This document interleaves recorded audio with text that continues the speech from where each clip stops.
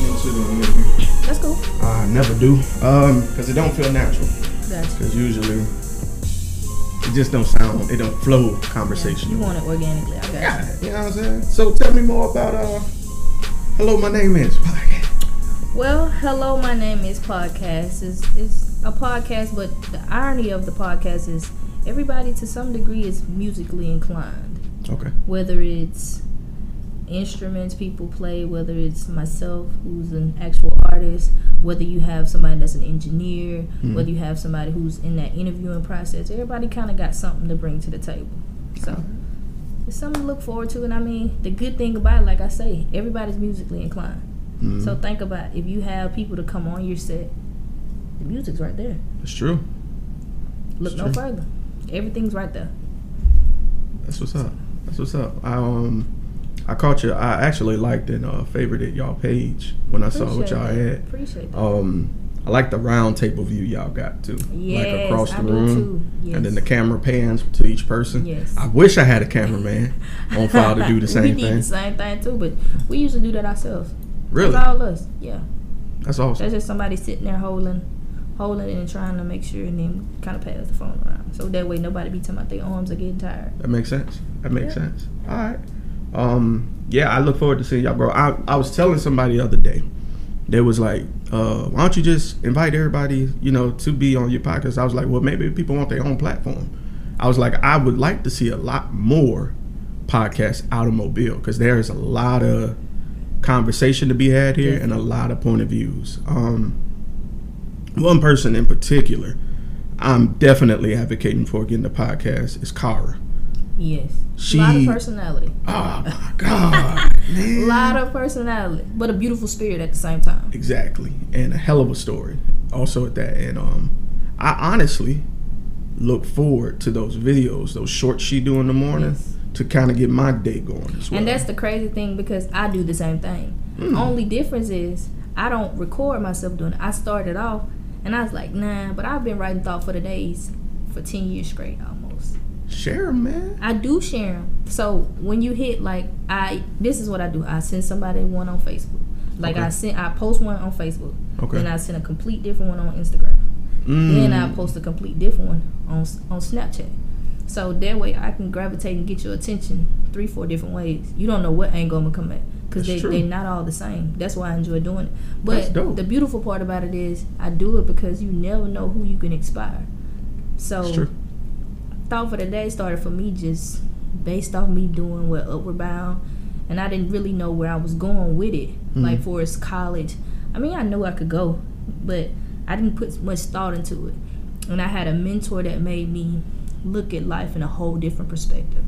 So when I felt like those were glasses, and she made me see life in a whole different realm. So I was like, if she can do that for me, imagine what you can do for somebody else.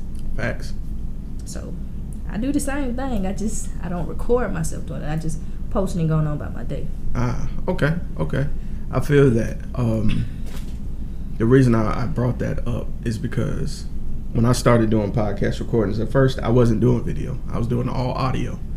And my cousin, who's an artist too, Steve O'Strapped, he hit me up. He was like, yo, man, because he's the one that's really been giving me constructive criticism from behind the scenes. And he's been like, the audio's dope, but people want to see who they talking to. They definitely do. And I was like, He was like, if somebody's going to sit there and listen, give them something. Don't you want to see who you talking to? Like, even when you're on the phone, people, that's why they got FaceTime now. Right. People want to see who they talking to, and it made sense. So I was like, man, where I'm going to get a camera from? And he was like, you got a phone.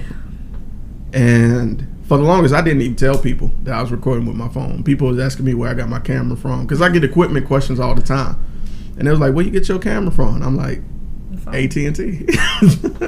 You got to lease that mug. You better put it to use for something. Right. So that's what I've been doing. So all you need is a phone and some will, and you can make it happen. And eventually you'll jump across the cameras and whatnot. Eventually, hey, you crawl before you walk. It's cool. Hey, I'm pricing. You know what I'm saying? Hey. Hopefully they got like some sort of layaway or something. I'm sure they do. Sure. Christmas around the corner. Man, I'm waiting for Black Friday. You know what I'm saying? Hopefully I get one for like $20. Not for the gifts. I'm waiting for that, but I'm waiting for alumni. Oh. You know it. turn up be ours. November be ours. Y'all, oh my God. I've Don't never play. seen so many. That school spirit real. Cuss.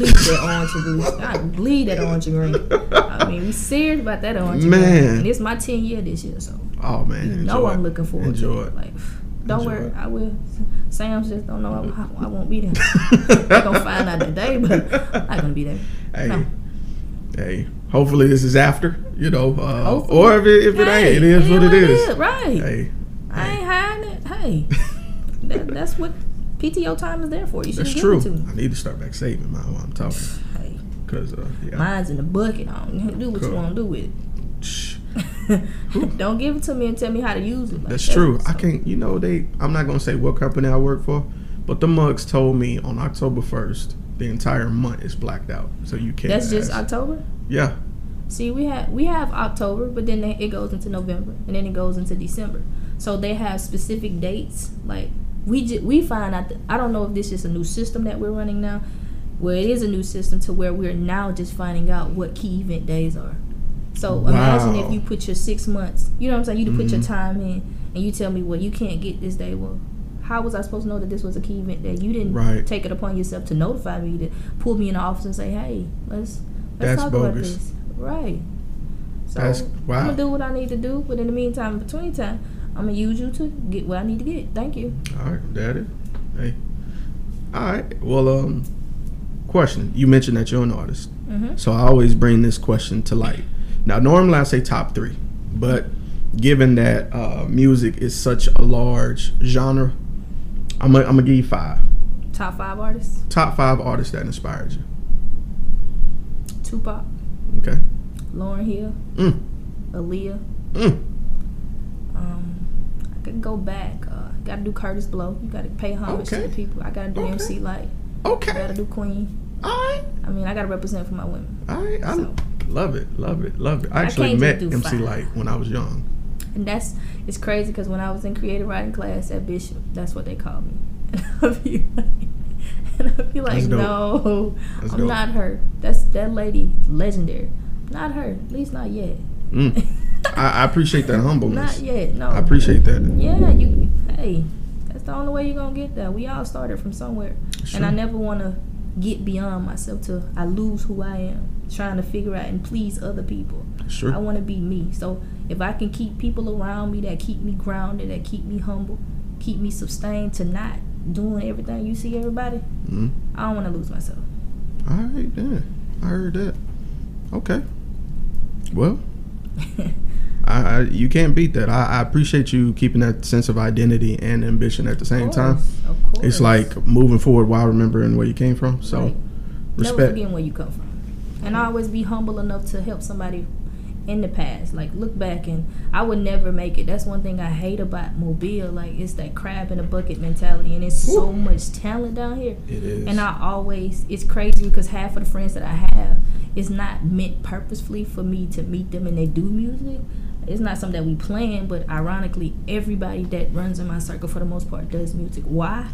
What God is trying to teach me, I don't know. But I'm enjoying the moment of it. But I definitely say I make it, we make it. I feel bad if I make it and I don't take somebody with me. Now, granted, it may not be right away because I got to get established first. But I will come back.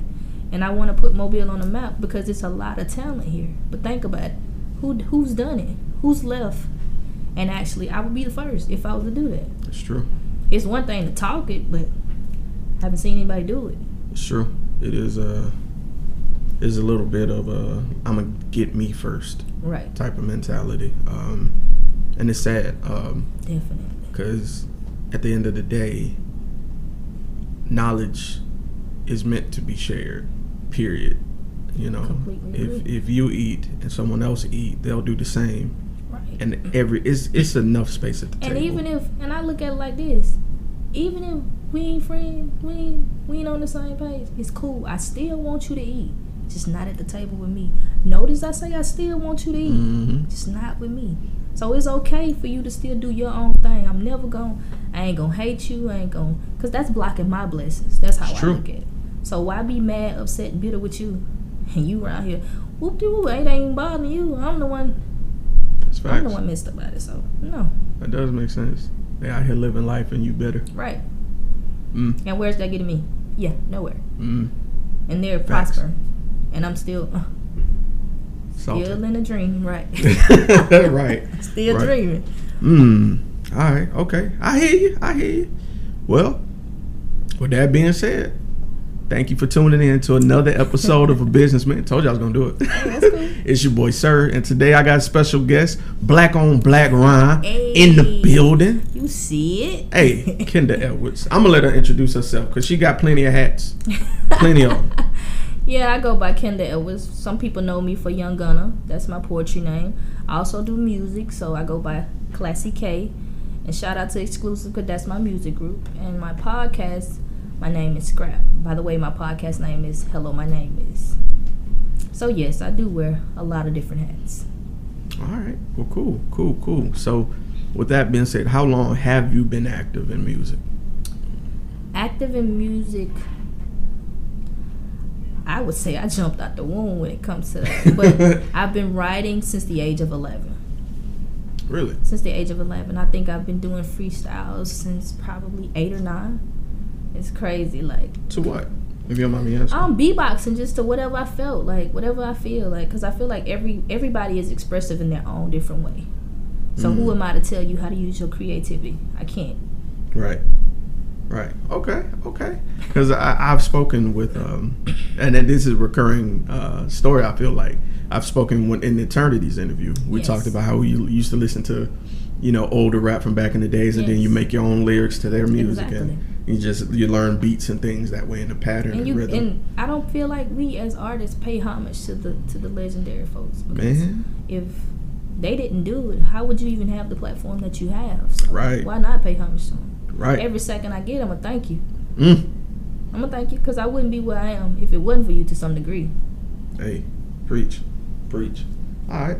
So that leads me to one of my new questions I wanted to ask you, one of my curveballs I was going to tell you. Like, always coming up, we develop into who we are. You're never exactly who you are that day when you start. So what were you like as a child? Not much has changed as a child. I would always be into something. I knew how to talk my way out of everything. Finesser. Call it what you like. I was always outspoken. I believe in speaking my mind. I can honestly say I got that from my dad. But pretty much, I've always been someone who stands my ground. Okay. Can't pretty much stray me away. Learn to just be my own person and not try to be what everybody wants me to be, but more so of who I want to be. Okay. Because when you're trying to please everybody, where do you get? I'm the one that's left feeling unhappy or miserable about this because I'm trying to accommodate your feelings. And I just can't do that. I mean, I'm sorry. Sorry, not sorry, rather. Sorry, not sorry. All right. Okay. All right. So you mentioned with music, since you come out, since you've been young, you've been into kind of the cadences. If you're into like talking your way out of things, you learn how to speak. Mass manipulator early. And I still got it. So I'm sure my kids will get it too. I mean, goes with the territory. Well, at least you know the book then. Yeah, you can see it coming. I wrote it, so you might as well. All right. So with delving into into poetry, I guess since you were writing short stories and things like that, what really inspired, like what made you pick up that pencil to write those things? Was there an event? Well, as a kid, I felt like I never was the type to go to anybody and talk about my problems. So granted, that's all I had. My pen and my pad is my best friend, if you ask me. Anything I need to write, it was always there. I didn't have to worry about being judged. That's my own canvas. So you can't tell me how to paint the picture that I see. You can only let me draw it, and maybe you can relate, maybe you can't. Okay. You said something that caught my attention. You said that you didn't really go to other people. Yeah, I never, because like, if people, I ain't gonna say I didn't have the outlet to go to people and talk, but I just, we as black people, I feel like you're taught to, what happens in this house stays in this house mentality. True. So I look at that more so as you trying to let people into your private life, and that's not something I ever cared to do. So I've kept a lot of things suppressed and bottled in, which that's where the poetry and the writing comes out, because everything that I once suppressed or that I was holding in, I'm letting it out. Different outlets, whether it's music, whether it's poetry, whether it's whatever it is, painting, drawing, whatever. Okay. Just creative expression. I understand that. Taking those real life instances and translating it. I get that. That does make for beautiful art because it comes from a place that's real. Definitely.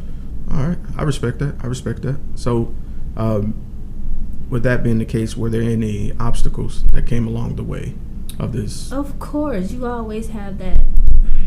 I think we all go through that phase in life where you're trying to find who you truly are. So that's my biggest obstacle, was trying to figure out who Kenda was. Okay. You know, what Kenda has to offer.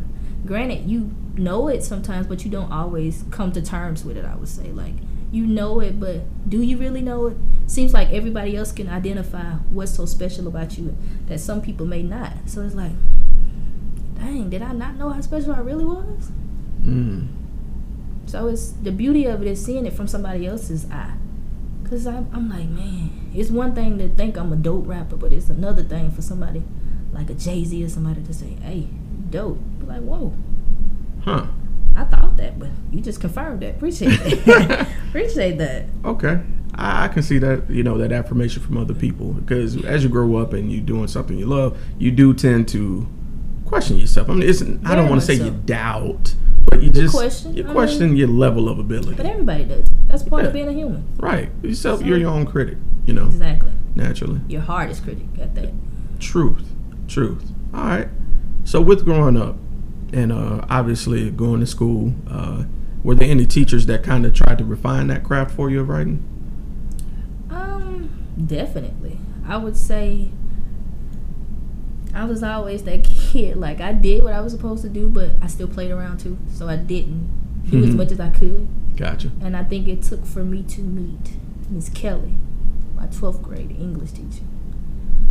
And that lady there, when I say wherever she is, I have to thank her. I wouldn't be the writer that I am today because anything I write now is just nothing. But that's because I've written papers that I'm like, why am I writing this? But it had meaning behind it because it taught me how to write. It taught me how to structure things, essays, however you choose to format it. It made sense. What once didn't make sense, it's like, oh, so this why I had to learn this to get this. And okay. It made sense. How did she, I guess, challenge you? Because it sounds like... How didn't she challenge me? You had papers literally every week. I mean, you think about it. Like a paper. Whether it's stories on Macbeth, and I'm like, this happened years before our time. Why are we talking about this? But just challenging you, and you would think, like I say, by that happening in a whole different time period, well, what could this do? But you'd be surprised that some of the same situations that they went through back in that time, we still go through in this time. Okay. Same type of problems, same situations. Okay. Yeah, that does make sense. Definitely. Because you're right. I guess the teacher that did make the biggest influence on me was my high school English teacher. It's funny you say that, and because English. Yeah, it was, and that is my favorite subject. Consequently, it has to be. Because because it's nothing like writing something you think is perfect and then getting humbled. You get seeing all them red marks and that red pen. Right. That's not right. Like, I thought I had an A. Right. Like, no, not an A. Man, shatter your whole world. But it's needed. It's needed. It's growth. Very much so. All right. Cool. All right. So, I guess going to another one of those pop-up questions I wanted to touch on. If you could, and this is out of left field, by the way, but if you could, I guess talk to God and ask him any one question. Free answer. He just tell y'all for it. Because, being the spiritual person I am, I feel like we pray for that answer, and we'll get it indirectly. It may not be right then. It could be later. It could be through something else. But if you had that one question, he was right here, and you would just ask him, and he'd just tell you right now. What would be that one question you would ask? What is my purpose? What is my purpose? Ooh. And what is my purpose here on life, and what is my vessel to help use to help someone else? Okay. Do you feel you'd be prepared for that answer? Yeah, I would be prepared. Because whether good or bad, he's told me the answer. Only thing I can do now is to prepare myself for what's to come, because He's given me the answer. And I look at life like that. Like, I really do. It's like a movie.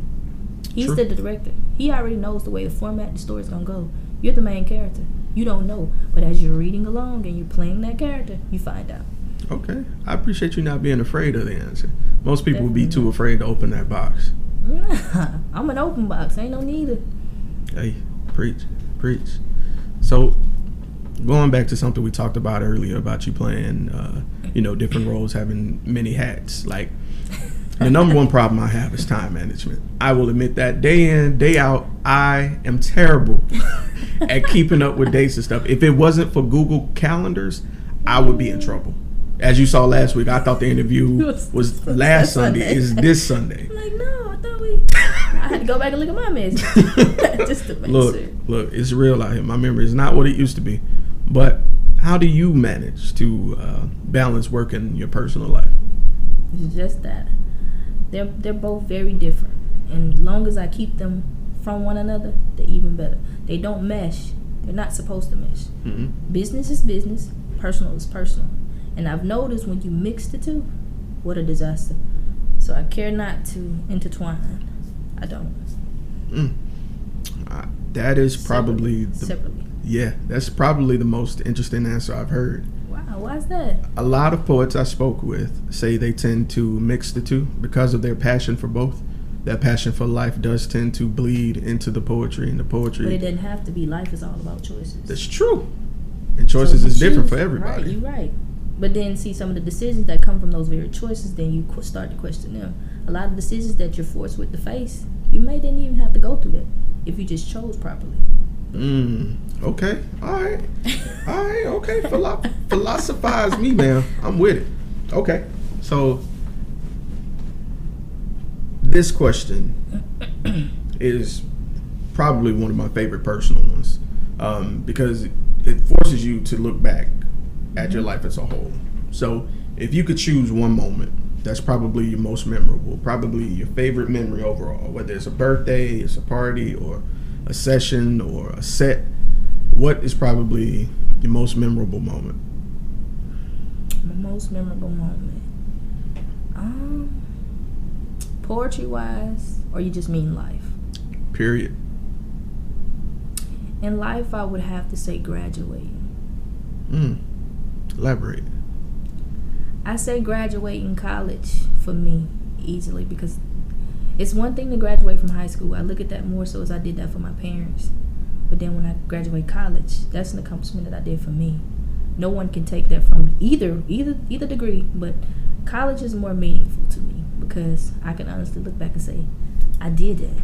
I didn't have anybody holding my hand. Mom, them take you to school and everything. Well, when you hit college, there's nobody. Yeah.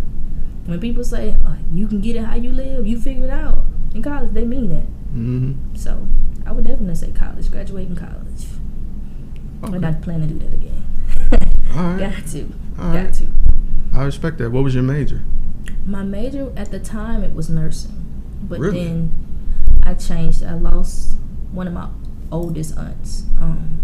I was like this close from getting ready to apply for the program and everything, and I think it kind of. That's crazy. It's crazy how life works, because at the time when I lost her, it was, you read everything that you know what I'm saying, you read this stuff, but it's another thing when you face it. Mm-hmm. So I'm taught this, but this is my loved one here, so it's completely different. And then you fast forward, I lose my godmother last March. Sorry. No problem, thank you. I lose her last March, and then I look at it and I'm the one that's having to break things down chronologically, talking with the nurse in medical terminology, but then putting in layman's term for everyone else to understand. And I never forget her last little thing that I remember about my godmother was they put her on a feeding tube, and putting on a feeding tube, and then when they took her off of the machine or whatever, she had that suction or whatever, so you had to suck out, the saliva, because, if she can die if you don't, right. Clean it out. And nobody wanted to do that. And I never forget the doctor's name. Her name was Summer, and she's like, Kenda, I know you say you don't want to do this, but I need you to strongly consider that. So it makes me I'm in limbo. I love it, but then you think about it. You grow attached to people. It's not purposely done, but how do you not grow attached? Like, you build relationships with people. So tell me how do I say you've lost your loved one and not have some type of compassion, not be just as hurt behind it to tell you as you are, because this is your loved one. So that's the hard part I have with it. I respect that. It's funny. One of my questions up there is, what's a death that shook you? I have plenty. But I would say they shook me in the right direction. Every time I lose somebody, I feel like that's an eye-opener for me. I can't speak for anybody else, but whether it be my grandmother, whether it be my Auntie Jean, whether it's been my godmother, whether it's been my Aunt Boo, everybody that has passed, I would say, has had some type of effect on me, but all in different ways. But it's a good thing, because the great thing about it is I know what they expect of me. So even though I don't have them with me in the physical sense, spiritually wise, I know everything that is for me to know as far as the format and what they would expect of me to do. So if I'm doing something out the ordinary, I get that feeling like, hey, you know this ain't what such wanted. So I carry that with me. So they still with me. That's how I look at it. Love it. Love that. It's funny. I don't know what it is about aunts, but everybody got at least that one cool aunt. That was Auntie Jane for me. Man. Easily. That's like mom to me. Man. I can go to Auntie. It's crazy because I can go to Auntie and talk to Auntie about things I couldn't go to mom and talk to mom. Right. You but know what it was is? just that open dialogue. That is. Like, you just said it. Everybody don't have it, and that's special. But then I feel like it's even more special because especially if they don't have any children. Mm-hmm. They living vicariously through y'all anyway. So right. It's like, well, baby, your mama said you can't have it, but I'm going to get it to you anyway. So. It's funny you brought that up because my aunt at one point was also my English teacher. So you know before cut, you know slang. Man, you want to know how shook I was? I had to transfer to Theodore Middle, and I look at my schedule. Don't pay it no attention for real. Where is it at? Found it. I walk into the last class of the day, and there she is. Not the last, right? And she was so hard on me. Yes, I can only If imagine. I slipped and called her Aunt Carolyn, and she docked me points on my quiz for that. She was like, no, ma'am. Right. She was like, I do not play that. I am Miss Because I can't give you no special privileges. Right. She was exceptionally hard on me. But I appreciate it though. Exactly. Because it gave me a realistic view of the world, you know. And that's how I feel about people. Like, why should I sugarcoat things for you? Thank you. Why should I sugarcoat things for you that the real world is just isn't going to? That's right. So if I can't be open and honest with you, then are we really friends? Cool. I respect that because I've always felt like sugarcoating is lying. Right. Always. 100%. I just ain't got time. Yeah. Sorry. I don't want to walk on eggshells with you. Right. I ain't got time to tiptoe. Right. And something I tell my friends, dating and everything, if you're going to be with me in any sort of like communication process whatsoever, we got to keep it 100 because I don't have any time to be wondering what you really think or what you really mean. When you can just be open and honest about it. And it might hurt my feelings. It might. I might have to go and think about myself for a moment. But at the end of the day, if we're friends like we say we're friends, I should be able to talk to you. You should be able to talk to me. You could hurt my feelings. I can hurt yours. But it ain't no love lost at the end of the day. Right. It's just a respect level. That's Fact. And at the end of the day, like you said, I don't have to second guess and wonder. Right. And if I have to where question you it, stand. Then it's not genuine anyway. There it is. Love it. All right. So I wanted to snag one more question from off that list that I had here. I don't know about you, but I'm always inspired to hear my compatriots spit a poem. Like people I genuinely love. I love to hear them speak a piece that they love because everybody, I ain't gonna say everybody because that'd be assuming. A lot of people don't understand that poetry is so totally different than spoken word. There's a performance piece that has to be included when you think of spoken word. So is there a spoken word piece or a poet that you look at and every time you see them perform, you're like, they killed it? Definitely. Sonny Patterson. Sonny Patterson. It's crazy how I stumbled upon Black on Black crime, but I'll never forget my first gala. Everybody was there for this woman. I mean, it's packed. We I think we were like in a college dorm or whatever. Not a dorm, well, a college auditorium. Okay. And so everybody's in there waiting for Sonny. And I'm looking around like, who the hell is this lady? And I was like, man, all right, I'm ready to go. Like, who's this lady that everybody talking about? Like, what she got to offer? And so everybody had gassed her up. So I was like, she can't be that good or whatever. That's what I thought. I wasn't saying it, but that's what I was thinking. And so she came out there, not even 2 minutes into her set. I'm looking at everybody else when she come out there. I'm like, psh. And she caught me the first line. I don't know if it's the Orleans accent or what it was, but it struck me. And I've been hooked ever since. Whatever it is. Whatever it is. But that's a very influential woman that I would say for my time when it comes to poetry. I mean, you have to pay homage to the Maya Angelos too, but Sonny is the closest I'm going to get to the perfection of my generation, I feel like. So if I can aspire to be like anybody, female-wise, poet-wise, and she's definitely up there for me. All right. I think that's kind of funny. It's like its own comeuppance. Because you sitting there like, man, she ain't about to get me. And the very first line. Whatever. The first line, I'm like, wow. That's hilarious. Who is she? Man. Maybe she is as great as everybody say she is. Man, I haven't had I haven't been blessed to hear her yet. But amazing. I've seen live videos of her spitting. Yes. Wasn't she at the She was at the Black on Black Rhyme last year. Sure was. In fact, I did hear her speak, now that I think about it. You're absolutely right. Because I did catch her accent, and I was like, oh, yeah, she from over there. Yeah, it's thick, Creole too. Babies. Yeah, it's thick. It's thick. All right. So, also going back and up to this point, at any point, did you feel that you wouldn't be successful? Absolutely. I still feel that way from time to time. Or how I like to approach it is, when people say great job, it's not that I'm not appreciative of it. Not at all. I'll say thank you, but it comes across to some people as if like you shortchanging yourself, and I don't look at it as shortchanging because the best is yet to come in my mind. So I look at it more like you was blessed with this, but it gets better. It gets sweeter. I promise you it does. I'm steadily growing in my own tempo. So that's just how I look at it. So best is yet to come. I always say that. All right. Okay. Another random one. I got one for you to keep you on your toes. Come on. Favorite guilty pleasure? Favorite guilty pleasure?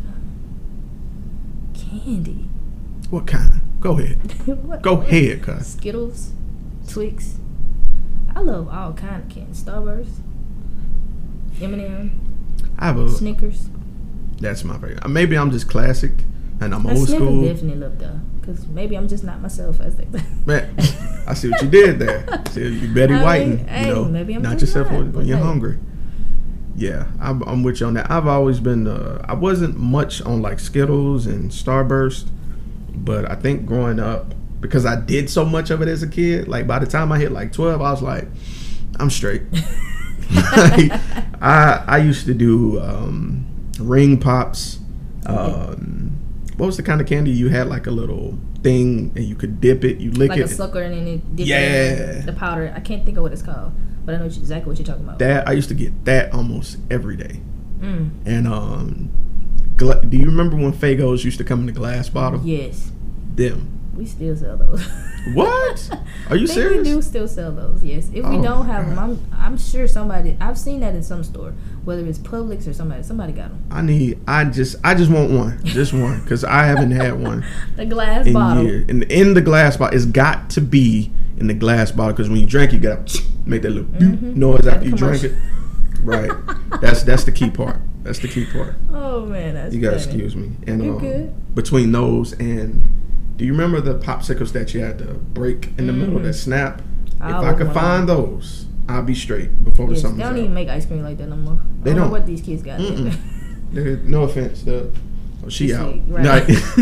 The candy stuff they got now is trash. All right. So, Kenda, this next question is what I call the future question. I'm sorry, I ask everybody this question because I always wonder what they think of for themselves in the future.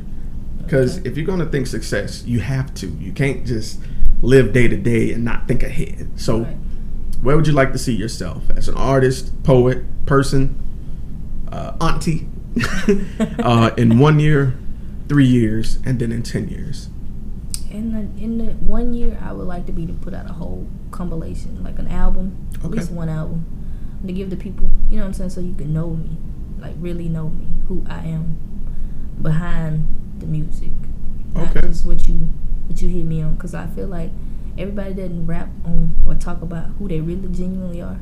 So I want to give you who I am wholeheartedly, not who I'm pretending to be. Yeah, definitely want to put some out there. Shake the game up a little bit, just a little. I find that interesting. I've never heard anyone put it that way before. What? Putting out like a compilation to see the real you, because usually, and this facade. It's a facade. I won't even say a facade. I say it's a persona, because facade means it's not true. Okay. And a persona is a piece of you, just on 10. Okay, that's a good way of looking at it. So I just find that interesting.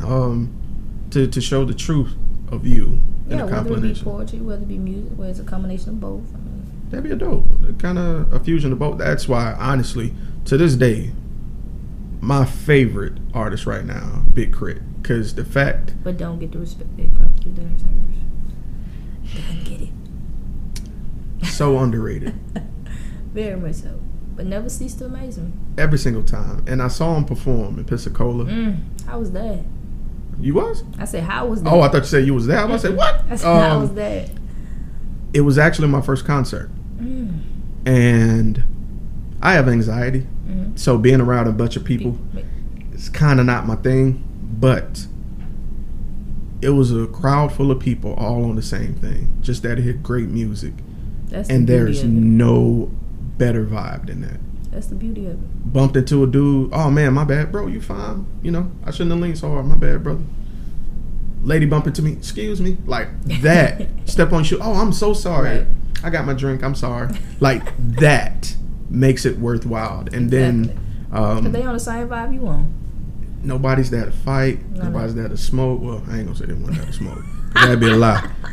But everybody was there to enjoy great music. And when he came, he brought that same energy back. And my only regret is that I didn't wear comfortable shoes, because I stood up the entire time. 4 hours. Yeah, I was weak. No chairs. None. Well, VIP had chairs, and we were general admission. But hey, I was there. I don't care. We were there for the show. We didn't care about the seats. Yeah, man. And he brought his T.I. son was there. Which one? Damani. I didn't even realize who he was at first. I was like, oh, who's this light skinned cat? And then my girl was like, oh, that's Damani. I was like, Harris? So it took a while for it to click. I'm like, oh, that's T.I. kid, and he did a great job as well opening for him. So it was just the vibe. I was astounded. And that's why I love your poetry shows like Black on Black Rhyme and Power Lines, no disrespect to them. But with y'all tend to have like a jazzy, intimate, like soulful vibe. I think about my first experience with you guys was like, I think September, October last year at Architecture with Miss Latasha's spot. And I fell in love with y'all, man. I was like, when the next show? A month. I was hurt. But man, I hate I missed y'all last night. I really did. That's the good one, but hey, there's always more. I'll be at the next one. Every second Saturday of the month. It's fine. I'm gonna be there. So that brings me to another one of my odd questions. Go ahead. Now this one's a deep one. Now, nobody's gonna be here forever, right? One day we will perish, and it's all about the legacy you leave behind. As far as your family and friends, who do you think, if you had to choose, is going to be the one to cry at your funeral? And who's going to be that person, that one, that's going to actually laugh at the funeral? I don't think anybody would laugh, but I'm such a goofball anyway. I can't lie. So if they laughing, it's probably something I've done that I probably don't remember. But I definitely think my niece would cry. Like, that's like my child. That's my shadow. You see her, you see me. You think that's my kid, and I'm like, no, she's just my niece. But yeah, definitely her. And I say laugh. It isn't for the sake of how she's dead. No, of course. It's that. It's memories that you made. Yeah, that. Timeless moments. Right. Because I brought up that question because at the latest funeral I went to, I actually did that. And the reason I did it is because one of the women that was speaking brought up an old story that I was there for. And I was like, that was actually a hilarious day. And so I'm sitting there, like, she's done speaking. But and I'm just sitting here, head down, just reflecting on that memory, just laughing, and people are looking at me, and it just struck me as odd. It's like, really, it's a homegoing celebration, so why shouldn't I laugh? Exactly, you're celebrating life with the life that this person once lived. So if you know them for having those funny goofball moments, I mean, everybody has some type of funny in them at some point with a moment. So I think it's okay. I'm not mad if you sit and laughing at my film. I know I could have fooled in real life. So. Hey, ain't no taking it back. It is what it is. Hey, life, love. That's what it's all about. So, Kenda, this question, it's not really a question. It's just your time to shine here. Like I tell everybody else, the hardest thing to do when you have an idea is to step out on your own. Right. What words of encouragement would you have for that person who has an idea or a skill that they're afraid to share, but definitely feels that urge to do so? What would you tell them? Be you. Never be afraid to be who you genuinely are. Who wants I want the carbon copy. I want the real deal. I don't want the fake. So just be you. And I feel like everybody has something to offer. So who am I to tell you, you can't do this, you can't do that? Some of the greatest of the greats have failed. Everybody's going to fail at some point in time, but it's not how you fall, it's how you recover. So walk out there, step out there. You'd be surprised at what you find if you just step on out there. Alright, cool beans. Tiptoe on out there. Tiptoe, however you want to do it. Tiptoe, two-step, however you want to do. Heel toe. Whatever you want to do. Right. Backhead bounce, whatever you want to do. Caught me on that one. Whatever. Soldier slide. Hey, whatever. Hey, Kenda, I appreciate you taking time out your day to come do this for me. No problem. If anyone wanted to get in contact with you, whether it be about music, whether it be about poetry, or just have an idea they want to share with you, or might even want to collab on something, who knows? What would be the best method to reach you? People have been hitting me up on social media all the time, so I just say go there. Just go on my Facebook page, or Instagram, or Snap. However, if you're serious about it, it doesn't matter to me where you hit me up. Okay. As long as I can genuinely tell you're serious and this is something you're very, very passionate, interested in, because I don't want to waste your time, but I don't want to waste mine either. So hit me up whenever you're ready. Whether it's, like I said, Facebook, phone, however you choose to do it. It's fine with me. All right. Well, I'm going to include the links on this video where you can see her name. You can catch her on Facebook. You heard what she said. Just come with serious inquiries only. So, Kenda, this has been 2020 Podcast. I'm your boy, Sir. This is Kenda Edwards, Young Gunner. Appreciate that. AKA Scrap. You know what it is. And we out. That's it, bro. That wasn't too bad.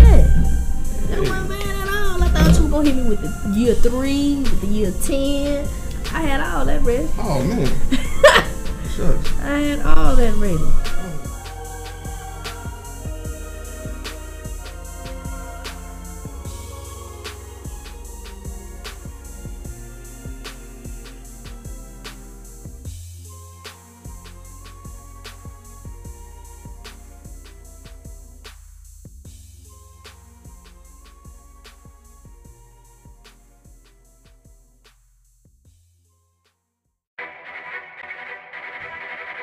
The self-destruct sequence has been activated.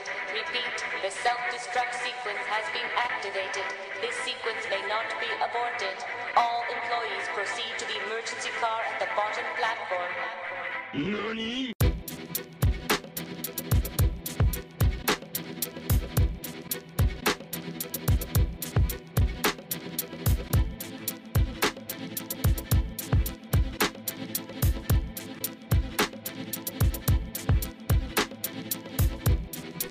upload it, whoop de whoop, and then I take the audio separately and load it to SoundCloud or Her Radio, all the podcasting stuff.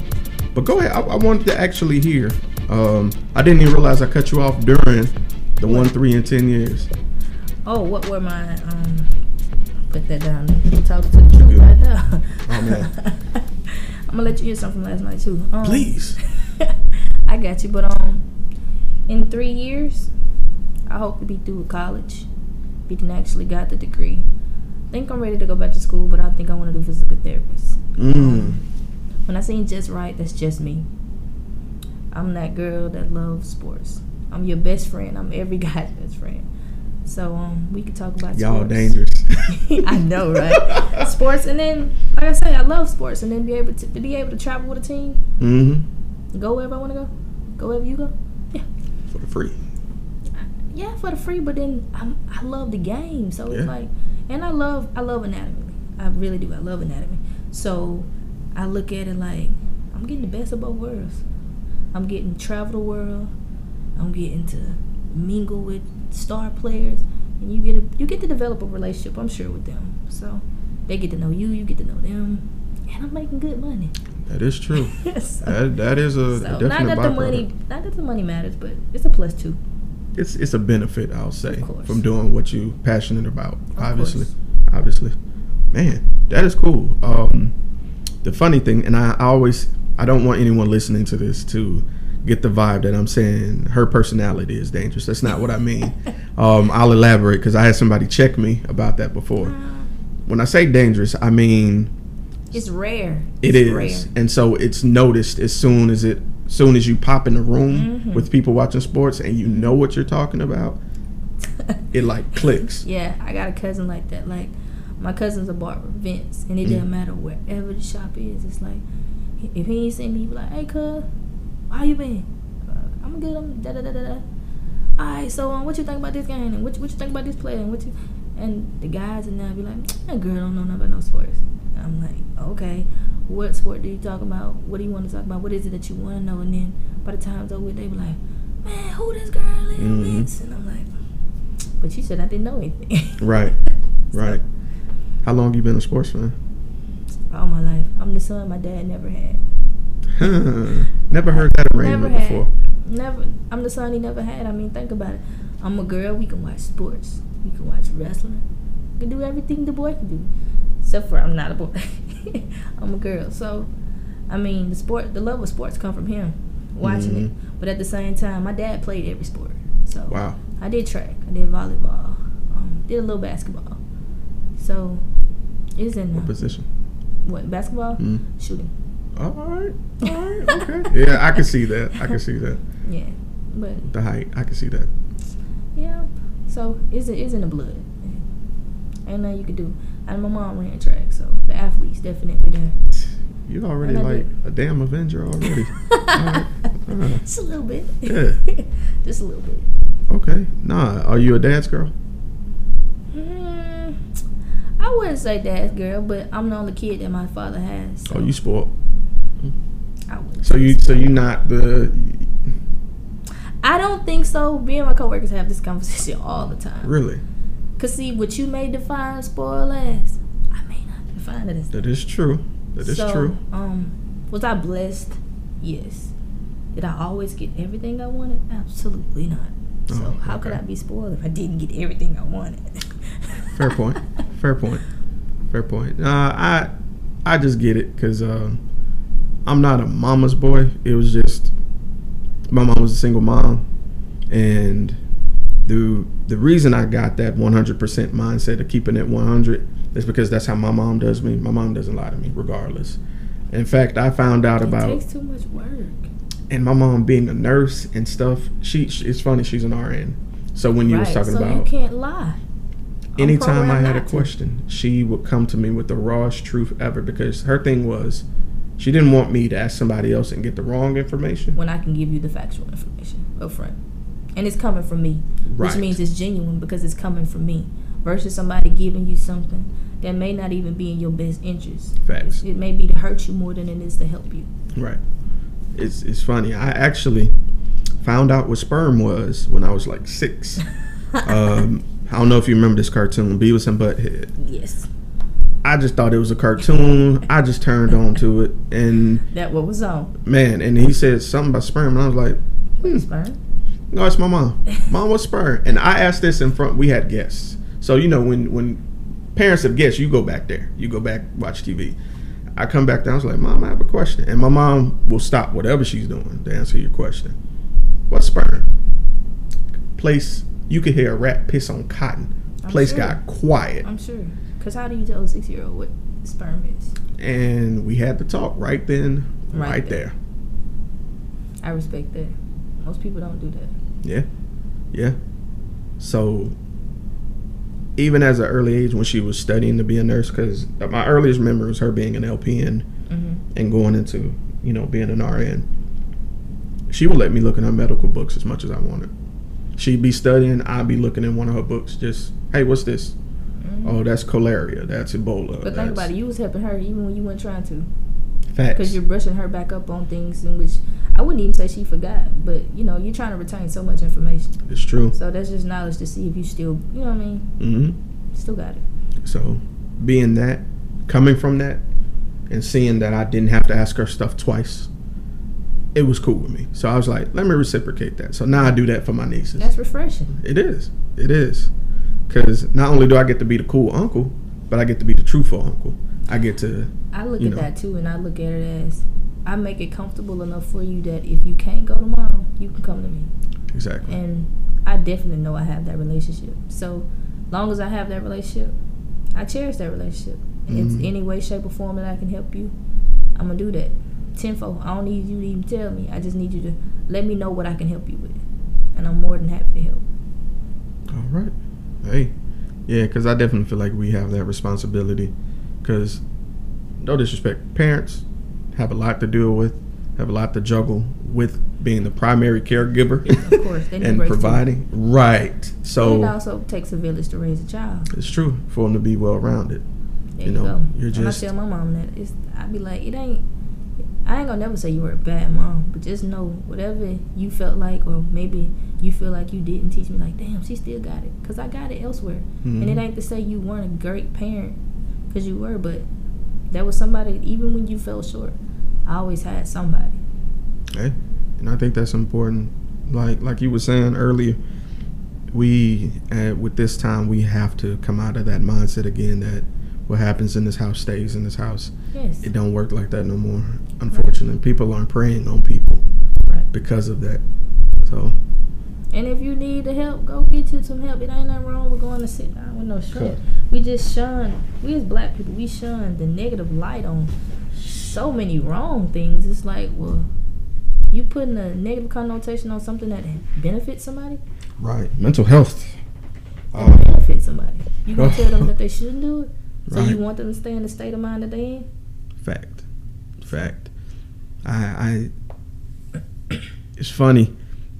I had to come out of that mindset recently. I had a psych eval done a few months back so I could do a surgery, and I was so uncomfortable, and I realized that the only reason I'm uncomfortable is because I haven't done this enough. Haven't shared my thoughts with outside parties. We carry a lot of weight with us as black people, period. Right. Because we look at life through a different lens already, a more, I hate to say it, more realistic, more. But you've gone through more. Right.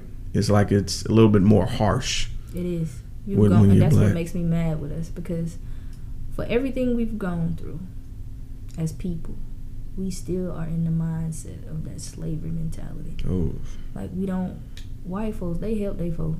I mean, white people, they got each other's back, even if they're not seeing eye to eye. Mm-hmm. We don't know how to find that common ground to say, hey, you made me mad, but I still got your back. Mm-hmm. And the only time we can come together is a funeral, somebody get married, something like that. Like, why I can't just be genuine? Mm-hmm. They get together just because. I mean, I had that conversation I wrote a piece like that. I don't know. I was just talking to, like I said, a lot of thought for the days and a lot of writings that I actually come up with it. There are previous conversations that I be shared with somebody else. So I look at it like one of my friends was like, Kenda, we black, but you know what? White folks don't look at shit the way we look at it. And I was like, at all. Nah. She was like, think about it. And I asked somebody else that. I said, do you really think realistically we look at something that's happened to baby the same way they do? We don't. How do we plan? We look at it. If we do a baby shower, we planning for the baby. These folks be not already saved up for a child's, you know what I'm saying, college fund, and yet we sit on this bitch pussyfooting around talking about we doing something. We ain't did nothing. Not that I don't want to press my child to, you know what I'm saying, get the scholarship, but even if they don't get it, I still want to be able to provide it for them. Plan to say B, they got Plan it. C, Plan D. Right, to say they got it. Fact. And we don't get that. We don't do that always. I hate that. You just got to look at it differently. I look at that. I look at another thing that we do is at 18, you got to get out. Why are you pushing them out there? White folk don't do that. Ooh, man. Shan, Billy, Andrew, they can stay as long as they want. But I'd rather you let me stay to try to figure it out than for me to go out there and I'm failing. And then I'd have failed because you didn't push me out there too soon. Because I wasn't ready. Like, have you mentally prepared me? Some people work well under pressure. And a lot of people don't. Mm-mm. So, if you fail to a degree, I failed because you didn't prepare me. Because you didn't do everything there was to teach me. So, is it really my fault? Or did I not have a great instructor? It's funny, that's in the Art of War. It mentions that if instructions aren't clear the first time, thoroughly understand? Come on. It's the fault of the general. But how do you expect me to understand? And you gotta mean what you say. You can't say one thing and then mean something completely different. Ooh. You can't say, well, I meant you can stay as long as you do this. No. Tell me what it is and what you really make it plain. Right. So I can understand that I don't have to question, doubt, or well, she may have meant this. No kind of clarity because you weren't upfront enough to tell me. So I'm thinking on, well, did you mean this? Did you mean that? Now it's up to interpretation. Right. And that ain't always good either. Because I still, again, make the wrong choice. Because I interpreted something wrong. But if you would have just told me openly and vaguely what it was, I could be mad, but I could still respect it. Fact. Because you told me versus somebody not telling me. I'm going to be even madder if you don't keep it real with me. Because I keep it real with you. So why you can't give me that back? It need to be reciprocated. So that's just a few things I look at. Like, can I pose a thought to you? Because sure. New Minds had an anti-bullying event, which is why I had my niece for the weekend. I took all of my nieces to this, except my oldest one. She's out of town.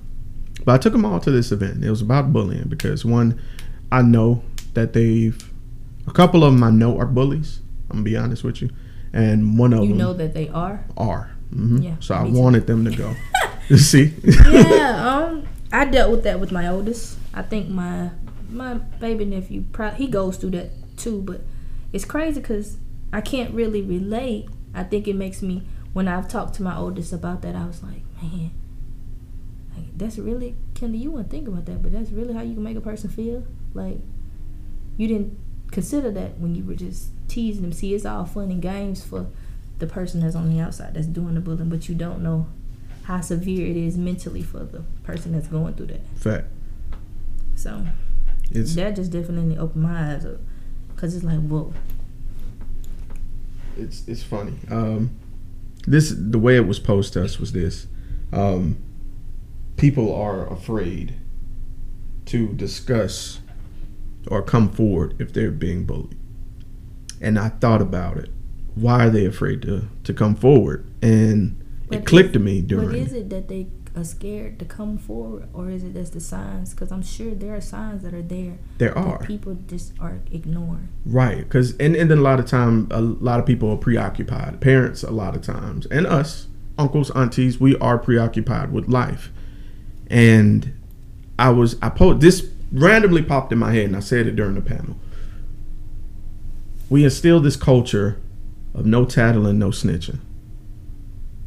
But at the same time, how can we a contradiction. Exactly. How can we instill that, but expect them to go and tell someone that they're being bullied? We just told them not to snitch. That's like telling a child you can go out there and be all you want to be, but then you already have in your mindset of what you want them to be. So is it really what I want to be? Is it what you want me to be? Fact. Because you're living your life vicariously through me. Fact. I don't know. How do we conquer that? How is it the conversations now that we're having now with folks? I definitely think so. I definitely think so. The younger, the better. Because I'm not sure if you've seen the movie The Hate U Give. I didn't finish it. I read it and I saw it. I saw it before I read it. So when I was reading it, I'm hearing the child, the chick, the females, I can't call her name, who's going through all this stuff. And it's, to me, it's like, it makes you see how important it is to talk to your children. Mm-hmm. And keep them as up to date on what's going on around them as much as you can. Not that you can change nothing, but if I can inform you of what to expect, you can know how to maneuver around it. Mm-hmm. I ain't saying do like this. No, what I'm telling you how you can move around it. Now it's up to you how you choose to maneuver, but I let the guidelines be right there. So you can't say, well, Mom, you ain't never said. Yeah, I did. Mm-hmm. I never want my kids to be like, well, you said this, but you meant this. No, don't tell me what I meant, because I'm going to give it to you right there. And that's going to be what I said, and that's going to be what I meant, and you ain't got to question it. But the earlier you have conversations with kids, yeah. And I say the earliest because what that movie made me realize is if he had those kind of conversations with those kids at their age, and then fast forward to the age they are now, they could still memorize. He made sure that they knew their stuff. So if I make you memorize it, it's just like school. Mm-hmm. You gonna retain it, and it may not make sense at, you know what I'm saying. But how I get real when you know what I'm saying, you're faced with it. So you gonna rise or you gonna fall. It's funny. I've faced with that a lot growing up.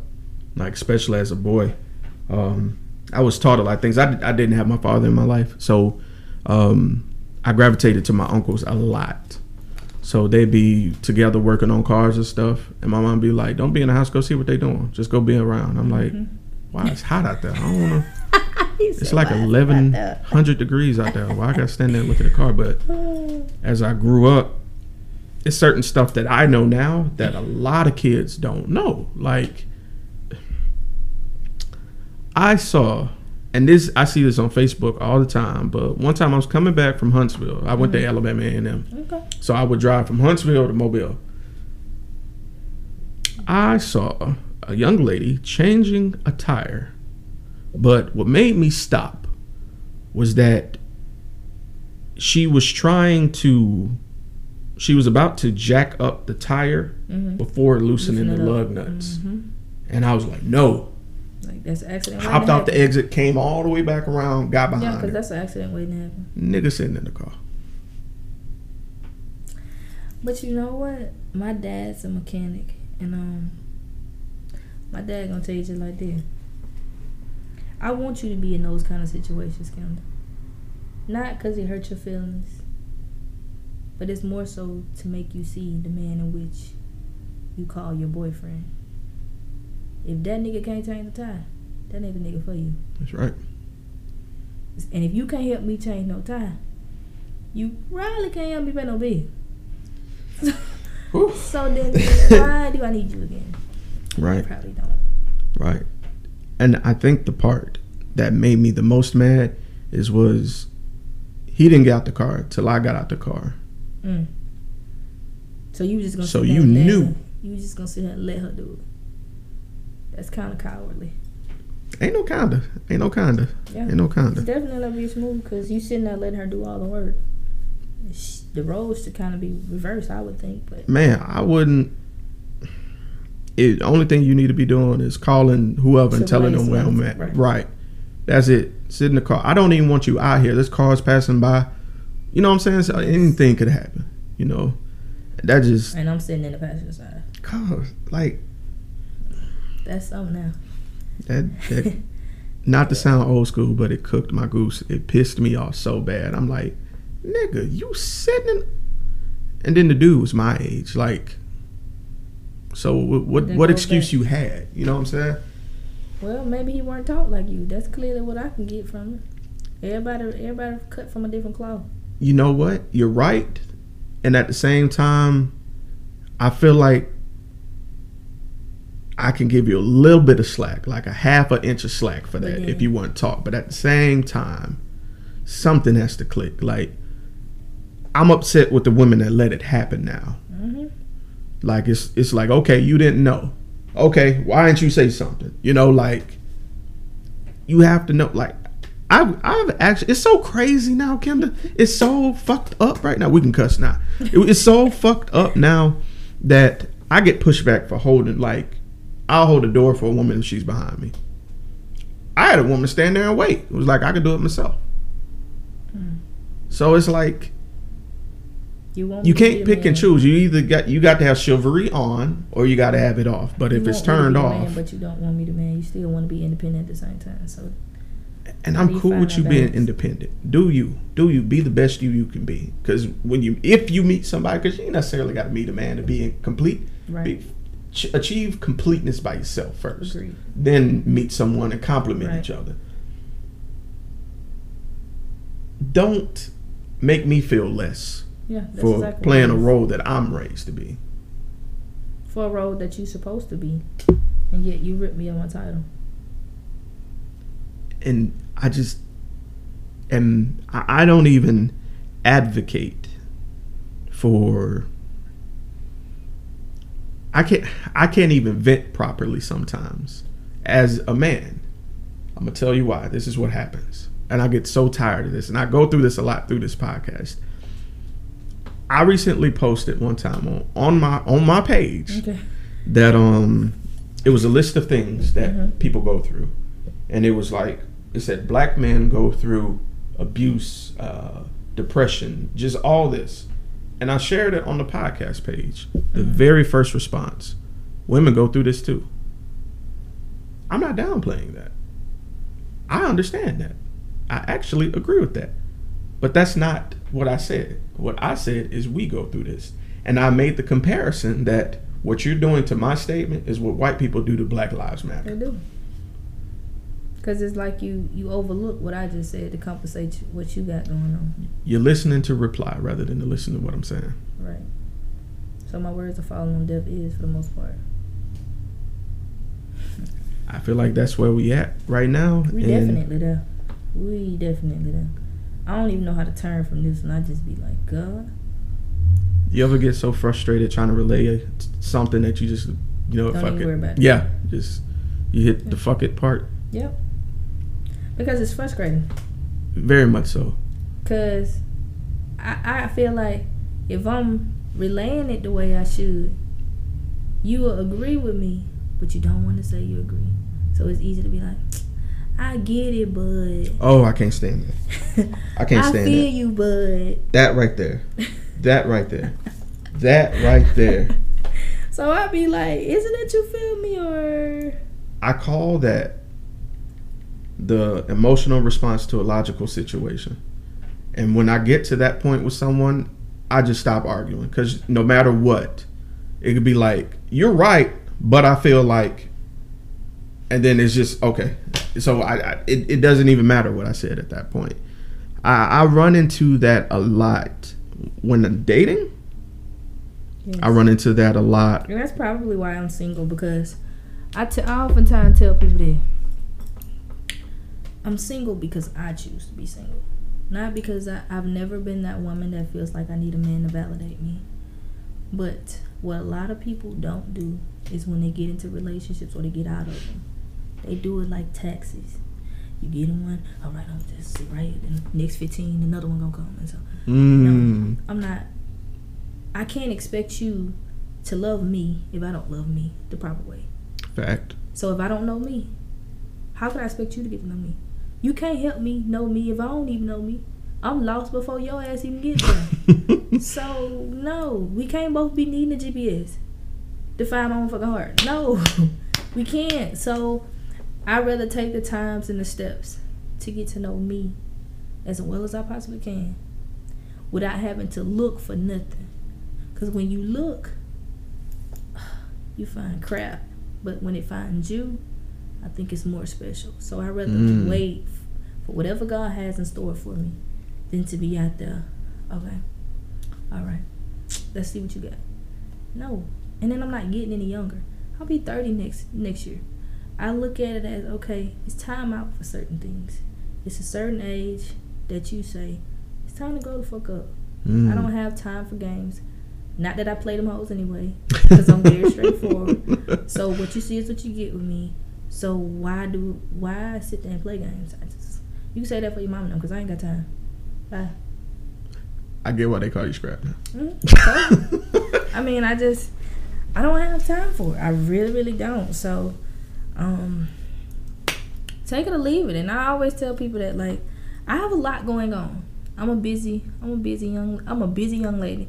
And if you can't understand what I have going on, I ain't saying you can't be a part of it, but if you can't understand what I have going on and you're not going to support me wholeheartedly, I don't need you in my corner.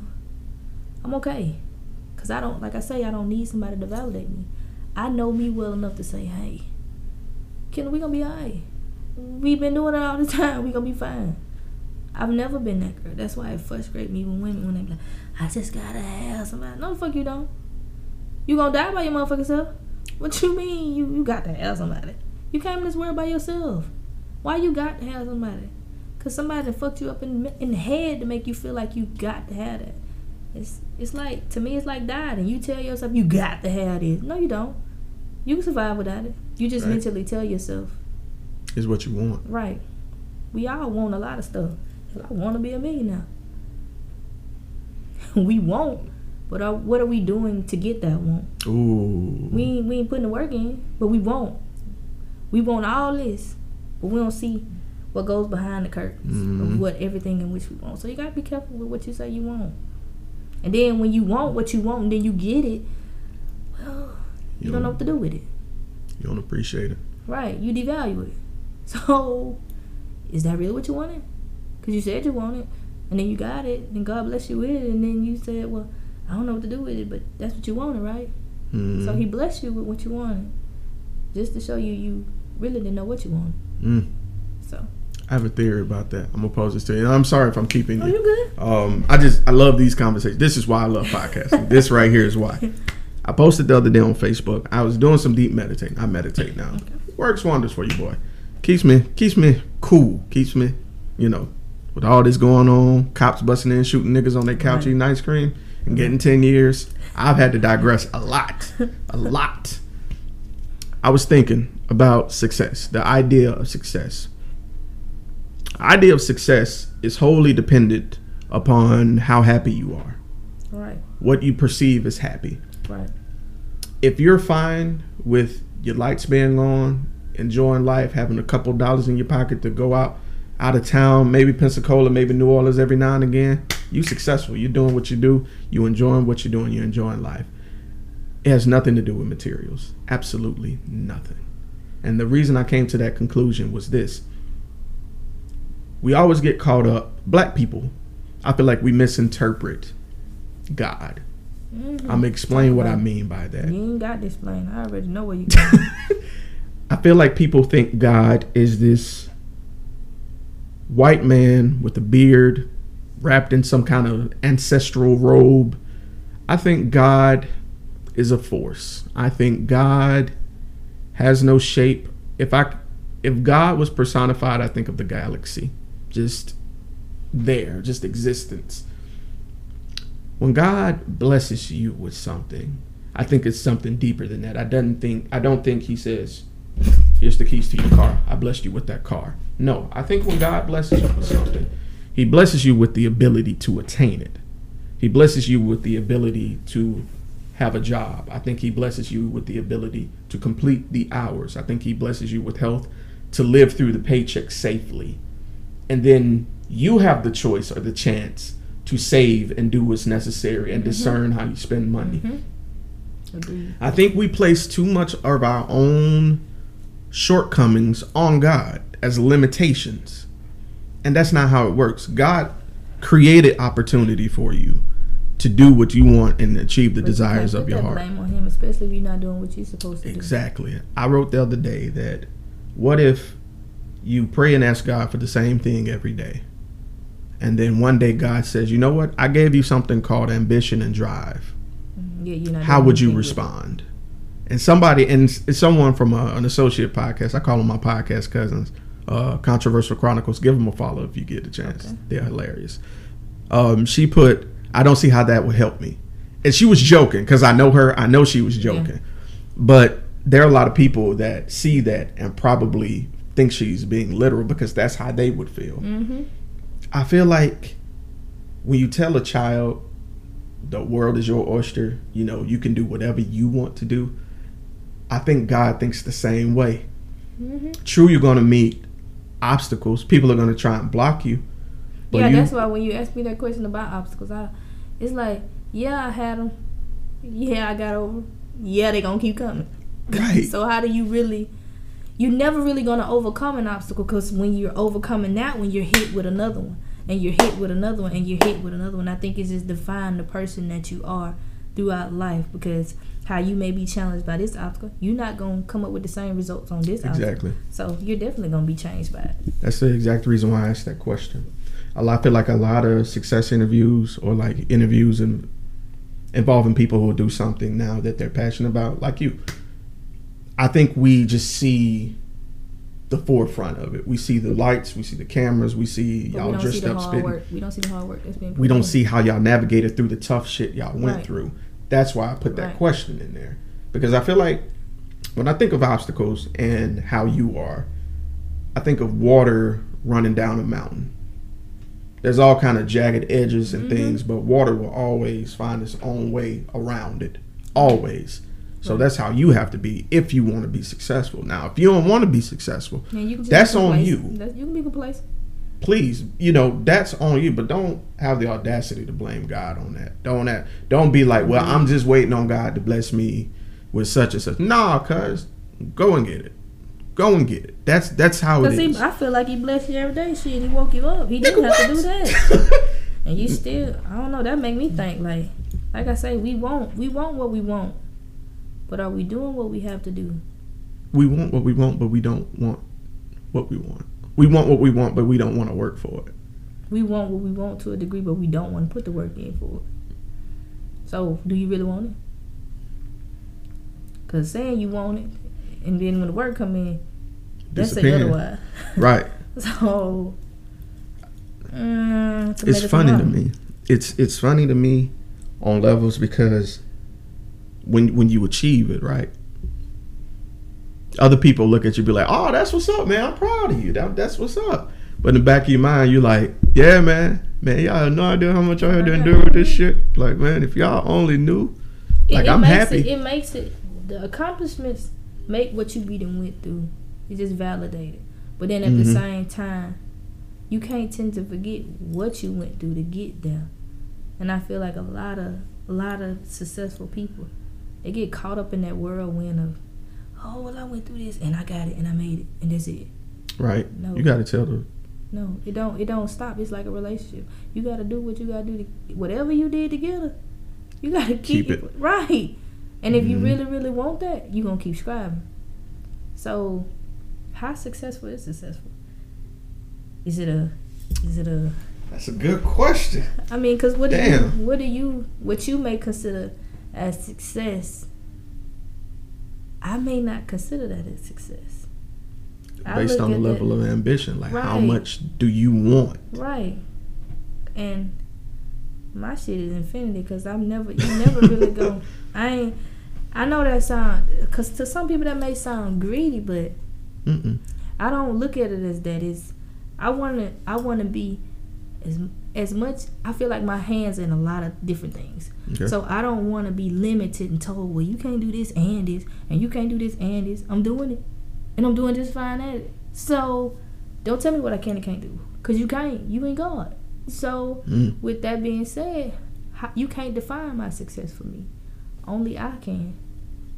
So like I say, how successful is successful? You may be You may be successful with the $80,000, $75,000 job, but then you got some people that feel like they want to be higher than that, and they gonna keep trying to get higher than that. So, how you define success and how someone else defines it, it's completely different. Success can go as far as you want it to go. Isn't that crazy? Yeah, and you can go as far as you want it to go. That's like, people think I'm a thinker. I just sit down and literally just think all day. And I get criticized for that because people really like, Kenda, you're yeah, because I look at certain situations. I tend to look at the good, the bad, the stuff that people don't want to look at. So to some of my friends, they be like, "You overthinking it." Nah, you ain't thinking about it enough. I'd rather be somebody that's overthinking something and be to look at all aspects of it as a whole than to only be looking at it from one side. Respect. So that made me an overthinker. It didn't do anything to me. Right. It only made me a better person. So, and I'm still growing into the individual that I want to be. Are there things and flaws that I have? Most definitely. I'm not perfect by far. But I want to be perfect in whatever I strive to do. I may not be perfect as a human, but everything that I touch my hands on, it's never going to be perfect. But I want to orchestrate it as damn near to perfection as I can get. Okay. So, whatever I can do to do this, if my hand's on it, it's going to be. If I can get it structured the way I want it to go, long as I can. It ain't going to be perfect, but it's going to be damn near. All right, Queen Midas. I see. Nah, so I mean, the conversation that we have, that's why I looked at the questions, but I was like, I do this all the time. Not that I do it all the time, but I have these, when I say I do it all the time, I have these open dialect conversations with people all the time. And it's preferably my friends. So I just looked at it like, I'm just talking to one of my friends. I be me. I ain't got to worry about trying to impress anybody, because if you know me, you know how I am. And if you don't know me, you can get to know me. Like now. So. Now. So, I mean, I'm pretty cool down there, but I ain't gonna take no shit off nobody. Respect. I won't. Nobody. I like that. Because the number one thing I worry about. Oh, my bad. Yeah, because I can talk your head off, kid. Number one thing I worry about when recording, and it's funny you brought this up. I always, like I told you, transition into the interview because people are nervous. Like, they're like, oh, it's my first time talking to them, and it's kind of awkward just to start with an interview because one, the uhs and you can kind of catch them off guard. Well, and that's something I didn't want to do. You don't want to be because like you say, you make them comfortable as possible. You want to make them comfortable, and I like to ask people questions that they're gonna challenge you, but at the same time, it gives me ideology of who you are. Right. So to know what your thoughts is on this, or to know what your thoughts is on that. Like, I know you do this, but what are your thoughts on this? Just to pique your interest, just to let me know who I'm dealing with. Right. And it's funny. I used to I usually ask the same questions over and over, and I'm glad you got out of that. I'm glad you got out of it, because I was looking at that too. I was like, man, this podcast, I said he asked, and granted, everybody's going to answer the questions differently. But strategically, you can't keep asking everybody the same. I can't. You're gonna eat, and like you did today, you just threw random questions out there.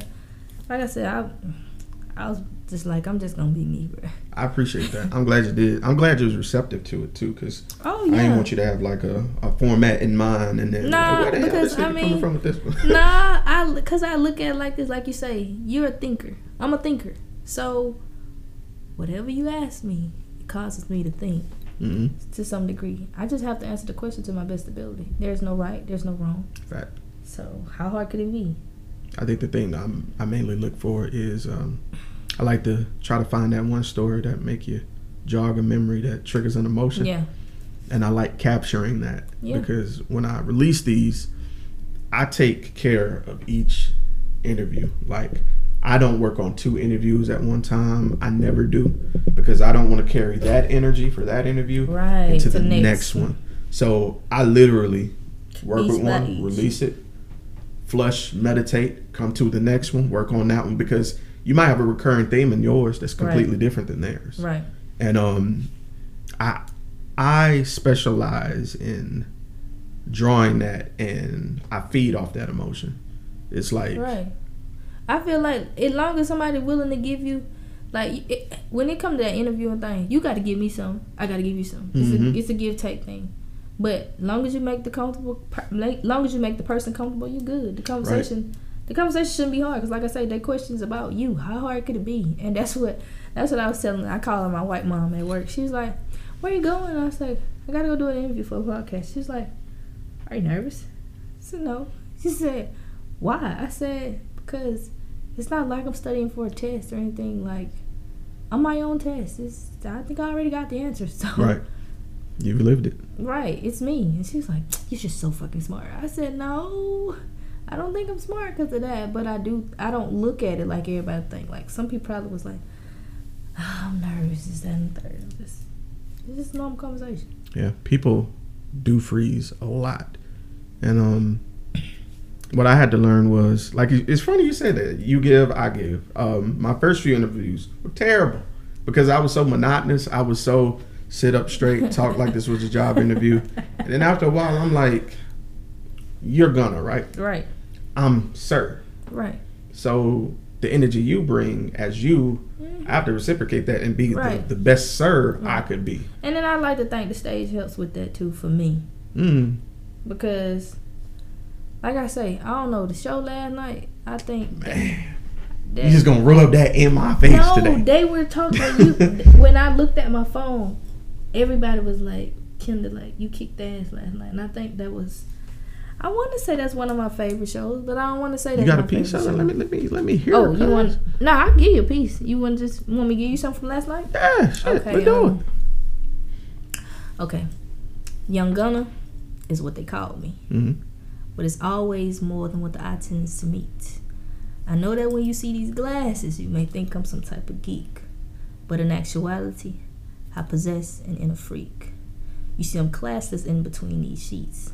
I'll take you places that hell you didn't even know you could reach. Better yet, I want to take you on an adventure. I want to have you, and you dicks up at an attention. You see, I want to take you as high as you're willing to go. I want to have your orgasms multiplying. I want your face in between my thighs. I want your lips and your hands all over my behind shit. I want everything and more. Everything you don't think you could give. Because y'all gonna be in vogue, but I promise to give you something that you could feel. And this is an erotic show, so I gotta keep it all the way real. So shh, I need all lips sealed. Okay. I so badly want to write a love poem, but that's not going to get your attention. And I need you to know just how serious this really is. Nigga, I will suck you dehydrated.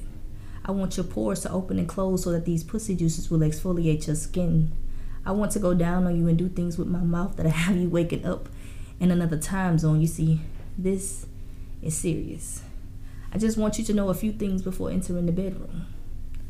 I'm number one, and anyone else before me was just foreplay. Tell your knees to keep FEMA on speed dial, because once you feel this moisture, this wetness, you're bound to flash flood my throat, overspill on my face, and then sit down for the next couple of days. You see, help will not come for you. Then I want you to call your counselor, because the way my mouth, throat, and tongue are synced with direction, it would have you questioning life and what to do about your current situation. You see, you will experience intense REM, rapid ejaculatory moments. Then and only then do I want you to call your pastor, because once these lips are on you, your soul will leave your chest. And I just want to make sure it has a comfortable place to rest. I want you to know that when you enter, I will be wet in the A-gathers of your Windex, so that your stroke will leave no streaks. May the fruits of our labor consist of sweet pineapples. I can make you bust, and it'll feel like Mandela's first freedom step. Ooh. Let it flow. Call me your Mac Cafe. Let's brew our own coffee. My mouth being a cup full of latte, your cream on top. You see, shit, Starbucks ain't got nothing on us. That's it. Hey. Shit. Ain't no all right, cool. Not the last. Hey. All right. God damn. All right. Yeah. You know, shit. Damn. Shit, I need a black. Oh man, you stupid. Lord have mercy. That was dope. Man. Yeah, that was dope. What time did everything stop? Because I think what y'all started at 8? Or? We started a little later. I want to say right at 9. Let people go maybe 8:45ish. Okay. And let people go probably roughly by right at 10:45, 11. Oh man, it's not bad at all. So nice little vibe. Nice. Damn. Nice vibe. Yo, I hate I missed it, man. Music with it. That makes it better. Right. It gives you that vibe. So I don't know. It was a good show last night. Like I say, they made me feel good. Last night was a special show, I would say, though, because I had a lot of people there. Crazy, because family came. You got cousins that never heard me. And then they do what you just did. And I rewind about 7 times off just that first piece. So then you got family. I had one of my middle school friends that reached out and was like, I'm coming to a board show. And I was like, okay. So she came. Then I had former co-workers that no longer work at Samsung. At least about 3 or 4 of them. And then they brought their fiancés and brothers. And so you had current co-workers. So man, I had a pretty great night, I would say. And like I said, my podcast and shit with that, I mean, you can't have all these people. My thing is this. You can't have all these people here and you not do what the fuck you gotta do. Preach. You have to. I don't know. I need to tell myself that shit every time because I need to act like they're in the crowd every goddamn show. Because I don't know what I was on last night, but it was just a vibe. But I can tell I had practiced this. I had made sure that I was prepared for it. And I think that's just what it's all about. Like, that unity. We got new members, so you want to make sure they're comfortable. You know what I'm saying? Whatever we talking about. That they comfortable, that they see what it is in which we're all about as an organization. And you want them to dive in it wholeheartedly, as you did. You gotta set the standard. So, you gotta set the ball. That's how I look at it. So. Respect, man. But like I say, I couldn't ask for a better show last night. I could say everybody giving me kudos, but I feel like everybody had their own individual segment where they shined at. So let's not make it all about me because it's a group effort. So granted, everybody did their damn thing last night. That's how I look at it. I mean, I feel like I almost orchestrated this shit because I did. Like, I got the band, I picked models. I decorated. Wait, models? I had one of my friends as a female model, and then I was looking for guys, and Unray, who usually takes the pictures, he gave me names, and so I just hit the guys up, and I got one response that I was like, oh, I can't, gotta get it, and he did it. So he came through. I decorated the building, so I mean, I kind of had my hands all over this, so it was fun. It definitely was fun. It's funny. It's kind of funny. I think when you have so much to do with the show and you're just satisfied with the overall result of it, just being a success as a whole, I think that shows what kind of person you are overall. Yeah, but I mean, could it have been greater? Yes. I mean, I look at it like this. We're going to have a conference call. I mean, what happened is what happened. You always, my thing is every year you want to go up a notch. So, let's crank it up. And I mean, we've been on hiatus, so I'm like, it's time to peek back. Y'all damn sure did the thing.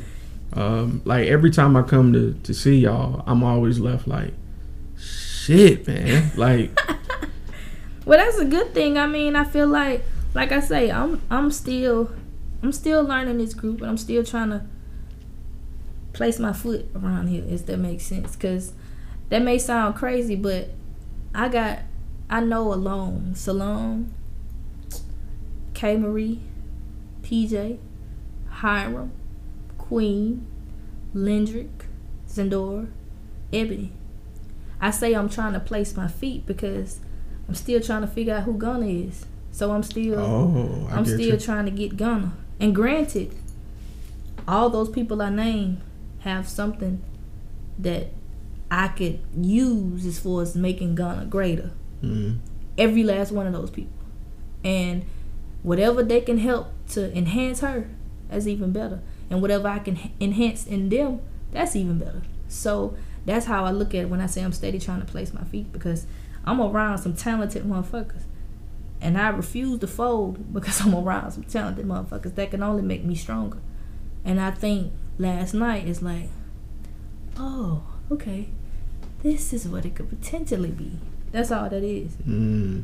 So that's what I mean when I say I'm trying to place my feet, because you're around some dope poets, and it forces you to push that pen. Mm-hmm. It forces you. But I hadn't, like, we had rehearsals, but Kay and PJ hadn't, nor Salone, nor Queen, nor Hiram had heard what I was gonna do. But Lendrick, Sindora, and Ebony knew. So, but then they really didn't know, because I held that last piece until the last rehearsal.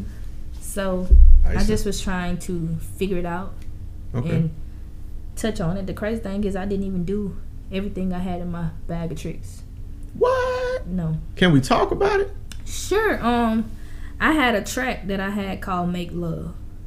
So I wanted to do that track, but the individual that I had on the track was gonna be out of town, so I had to push back. Shoot. And I was like, it's cool. Because then you save that for another time. But it's so many ideas running through my mind just based off this show.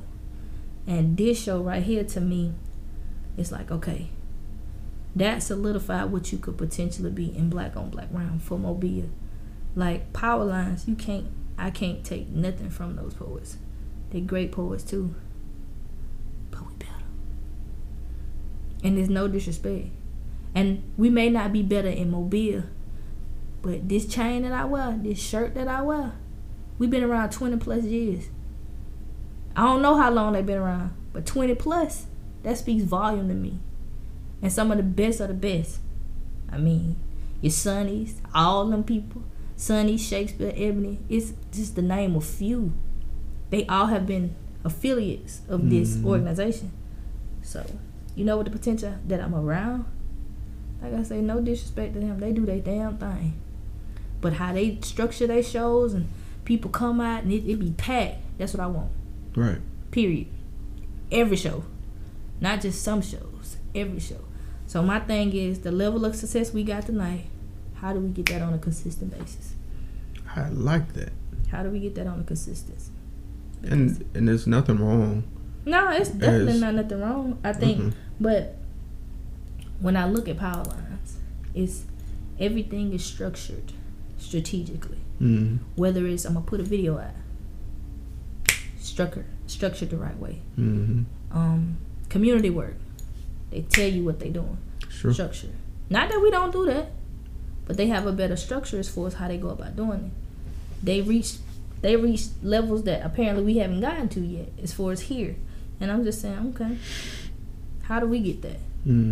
Because I've done it. I've hit schools. I've done LaFleur. I've done Viger. But it's one thing to do poetry. I've done Callaway. Callaway was my first school.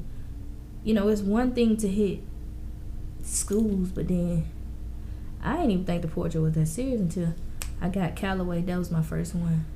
And I was like, them children gravitated to me. I was like, whoa, this is a little bit different than what I thought it was going to be. Because I didn't expect them to gravitate to me. And kids like, can I have your autograph? And ooh, like, that's one. That's one. I was like, that's no, one. I'm just a normal person. And then I did LaFleur's Black History last year. And that being my alma mater is like, ooh, shit. And then I did it in the gymnasium.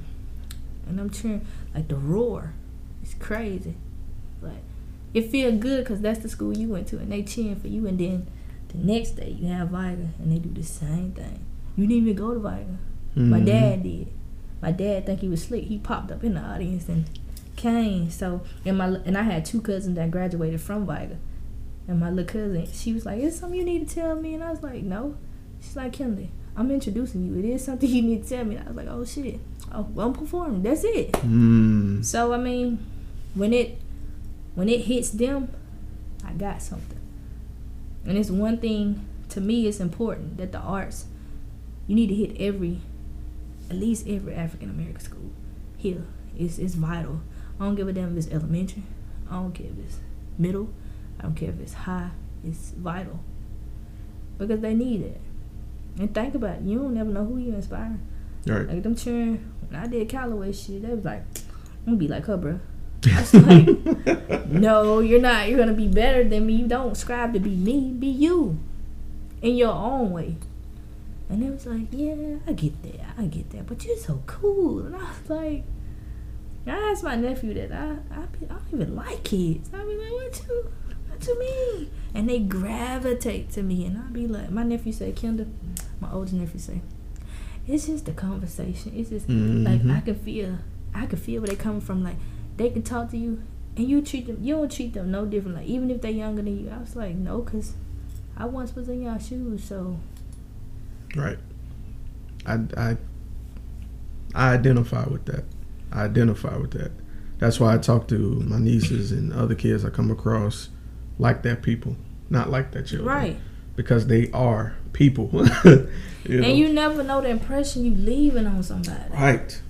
Like you never, I don't know, I laugh at the mentor that I was talking about, who I had did that over bound with. She's like, Kenda, I'm just so happy, of the woman that you're turning into. And I was like, you know you had a little something to do with this though, right?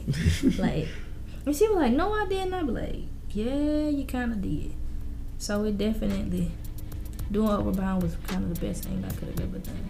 So you see the mirror in that. You see the importance of a mentor now. Well, I mean, I definitely see it, but I think I identify with it, but I was like I said, you don't take things, and I feel like children like that this nowadays too. You don't take what they say serious until you're forced to have to look at it. So it's like something as a teacher would tell me, oh, you gonna see this work again. Whatever. And then you get a quiz on Friday.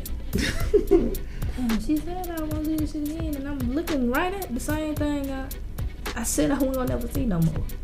So it's funny to me how life kind of correlates, and I don't know. I feel like I always say I'm trying to find my purpose, but I always find myself doing something to inspire somebody.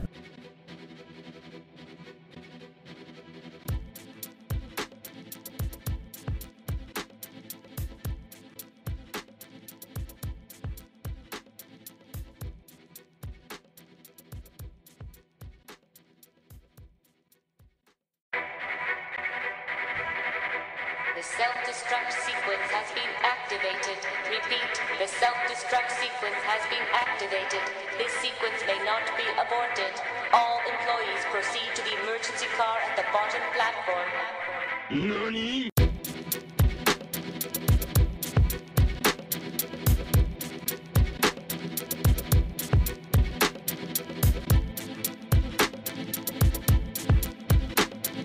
So it's like something as a teacher would tell me, oh, you gonna see this work again. Whatever. And then you get a quiz on Friday. Like, damn, she said I won't see this shit again, and I'm looking right at the same thing I said I won't never see no more. So it's funny to me how life kind of correlates, and I don't know. I feel like I always say I'm trying to find my purpose, but I always find myself doing something to inspire somebody, and I'd be like, that ain't never what I was trying to do, but somehow it touches or reaches somebody. So maybe that is what I'm here for. I don't know. I'm glad you brought that up, because ever since I asked you that question about God, there's been something turning in my head. Deadass. I'm glad you brought that up, because I'm like, I'm gonna tell her what I think eventually. What's up? All right, you were saying you want to know what your purpose is. You go out and you speak and you hit so many people, and you don't understand how it connects with them, but it does. I don't, and I think Kenda, that's the crazy how part. do you not know? How do you not feel that is why you were here? I don't know. I don't look at it like that though. It's like, I guess when I'm doing it, I'm in performance mode, and I'm just like, okay, if it helps you, it helps you, but not knowing how detrimental it is to you. You know what I mean? Like, I get you. So when I'm doing it, I'm just doing it. I love it. So I'm doing what I love. Not knowing you love it too. Or not knowing you can relate to what I'm going through too. So I don't know. That's the crazy part. Because when you're not looking to inspire, I guess you kind of are. Because you're doing what you love. And that's the bravest thing that you could do. Yes, I have to. Because you're original. I have to. If I don't have nothing else that's mine. Even look at that statement you just said. I have to. I do. I have to. Look at that. Like look at you don't make it an option. Like that's important. I feel that's your purpose. That's your purpose, kid. I'm gonna tell you. I just feel like it is. Well, I appreciate that. Everybody tells me that, but I be like, You don't see it yet. Not yet. I feel like I always say, the best is yet to come. I stand firm on that statement. What's success to you? I feel like we just had the inverse of that question just now. We were saying that success is measured by what the person wants. Well, and if I had to, you saying how would I measure success? No, I'm saying that it's twofold. Just like we say that about success, your purpose is the same exact thing. I feel like your purpose is to touch these people, and your extent of that reach is going to be up to you. You're not looking at it, but those people around you are. Yeah, that is crazy. That's the crazy part. They looking, and I'm just. Even with this interview, this is going to go on YouTube. This is going to be on the airwaves. So many more you're going to touch. Yeah, I hope so. I hope it wasn't a boring interview. I hope it was. Oh man, I'm having a blast, kid. I'm having a blast. It's so many times, and I might have to end up cutting some parts out. I'm gonna be honest with this. So many people I interview are so stale. They're so boring. They just answer the questions and that's it. But when I get people that can sit and talk, like I loved. And if you're listening and I interviewed you, I want you to take no offense of this list I'm about to give. I know you love eternity. Oh, I still talk to eternity. Still. Y'all look like y'all have fun in that interview. And Ross. Yep. And Rena. Quit telling my list, goddammit. I'm trying to make it easier for you. But nah, go ahead. And it's not even a power lines thing with them. It was just a conversation piece. I know. And before them though, but it actually showcased their personality, so you got to know who they were behind the artistry of who they are. Like right. I think when I can hear who that person is, like cause I had looked at Fantasia interview with the Breakfast Club and I was like, like that's you. She's a beautiful singer, but she's a beautiful person, like wholeheartedly. So it makes you go, damn, I need to work on shit. Like, am I looking in the mirror like I need to be looking at it? Am I examining life the way I should? And, just like she say, it's something that's just speaking to somebody. You can make somebody's day. So I just was like, I took that interview and I was like, yeah, there's some things I can take from this. It's funny you brought that up because it's funny. I'll come back to that for you. But who your favorite? Who was your? That too. I almost forgot. My absolute favorite was actually K. Marie. K. Marie is number one. Yes, because K got so much personality. So much personality. That's a nut in itself, and that nut makes me. I be like, damn. When I first met that girl, I was like, man. It's gonna take me years to sharpen my pen like that, but she's been doing it for so long, and that's one thing that I do respect about any poet. When they're great, you have to say shit. They great, no matter how much you want to say it or not. Because guess what? You don't gotta say it. It speaks for itself. Right. It shows out. So me saying it ain't nothing, because they gonna show their ass anyway. Every single time. Consistency. Exactly. So, I can see Kay. Kay's a nut, but she's fun. And you could do a lot with that personality. So much. You and Kay are in that category of dangerous women that I talk about. I'm for real. I'm being dead ass. Why you say that? I'll tell you how I met Kay. I went to an event by Ambitiously His and Her. It's a foundation that helps youth who are becoming parents at a young age. Got invited to speak there. Awesome, cool. I met her there. Clicked. just clicked. Personality was tight, everything. So we did another podcast recording, and she just so happened to stop by because she was doing photos for Raina, and I was like, "Oh, you were the young lady I met at the such and such. Do you mind sitting down and chopping it up with you? Just sitting and shooting the shit with us while we record?" I picked her brain, okay, before the recording for every bit of about maybe 20 minutes, and I felt like I knew this woman my entire life. Like, just the perspective she gave, just the thoughts. And we talked about when women like you enter the room, no disrespect to other women, the dynamic changes. The inner woman in every woman comes out. Whether you're confident, not the shocker, dead ass, but it draws. If they're insecure, you can see it. The mood changes, and when you command the respect of people when you speak, and even when you don't speak, that shows you who they. Well, that should let you know how powerful you are.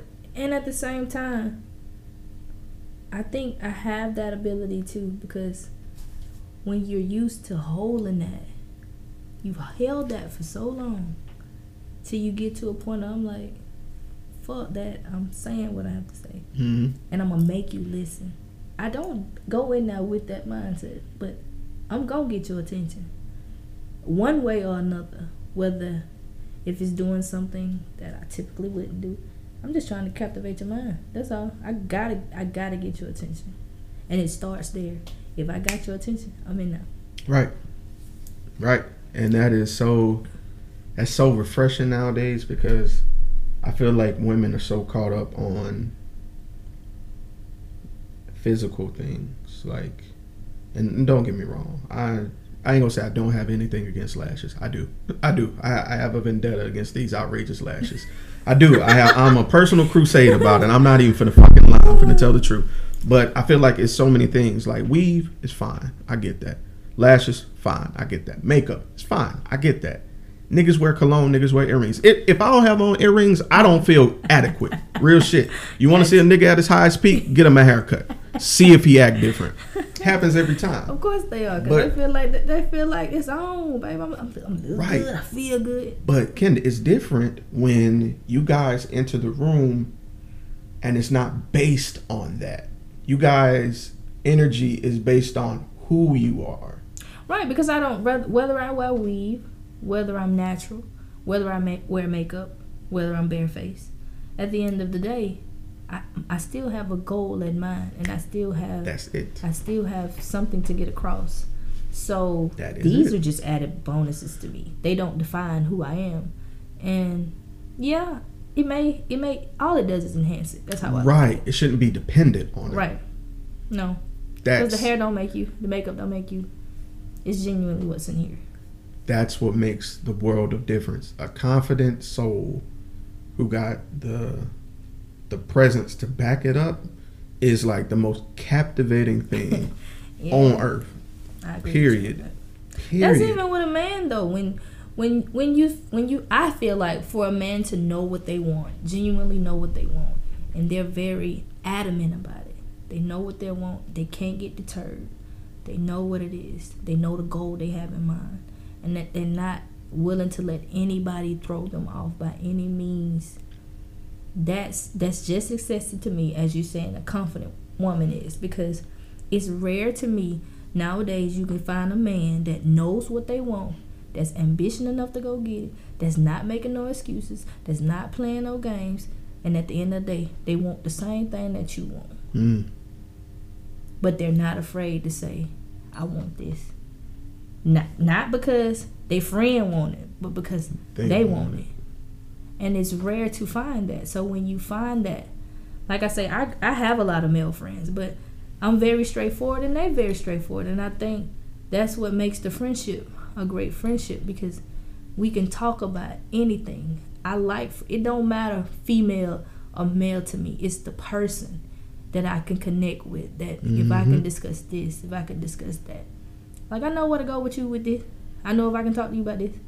And I can't talk to you about it. So, but when it's open that we can talk about everything, that's refreshing because it's rare. You're not going to find too many friends that you can be an open book with. Right. Without being judged. Just being your natural born self.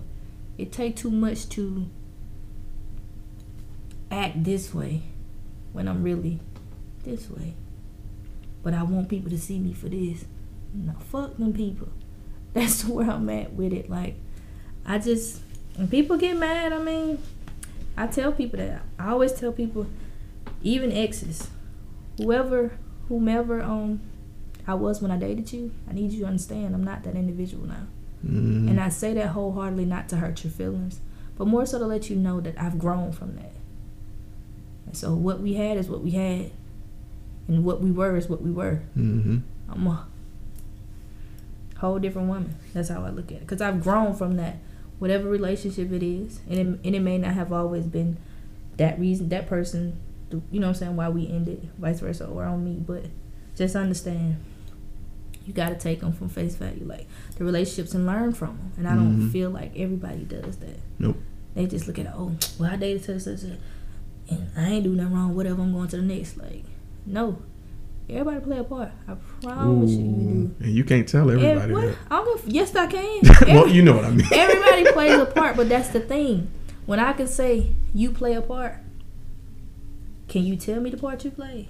Better yet, do you feel comfortable enough with telling me the part that you play? Because they're not going to tell you because they got to carry the narrative. There you go.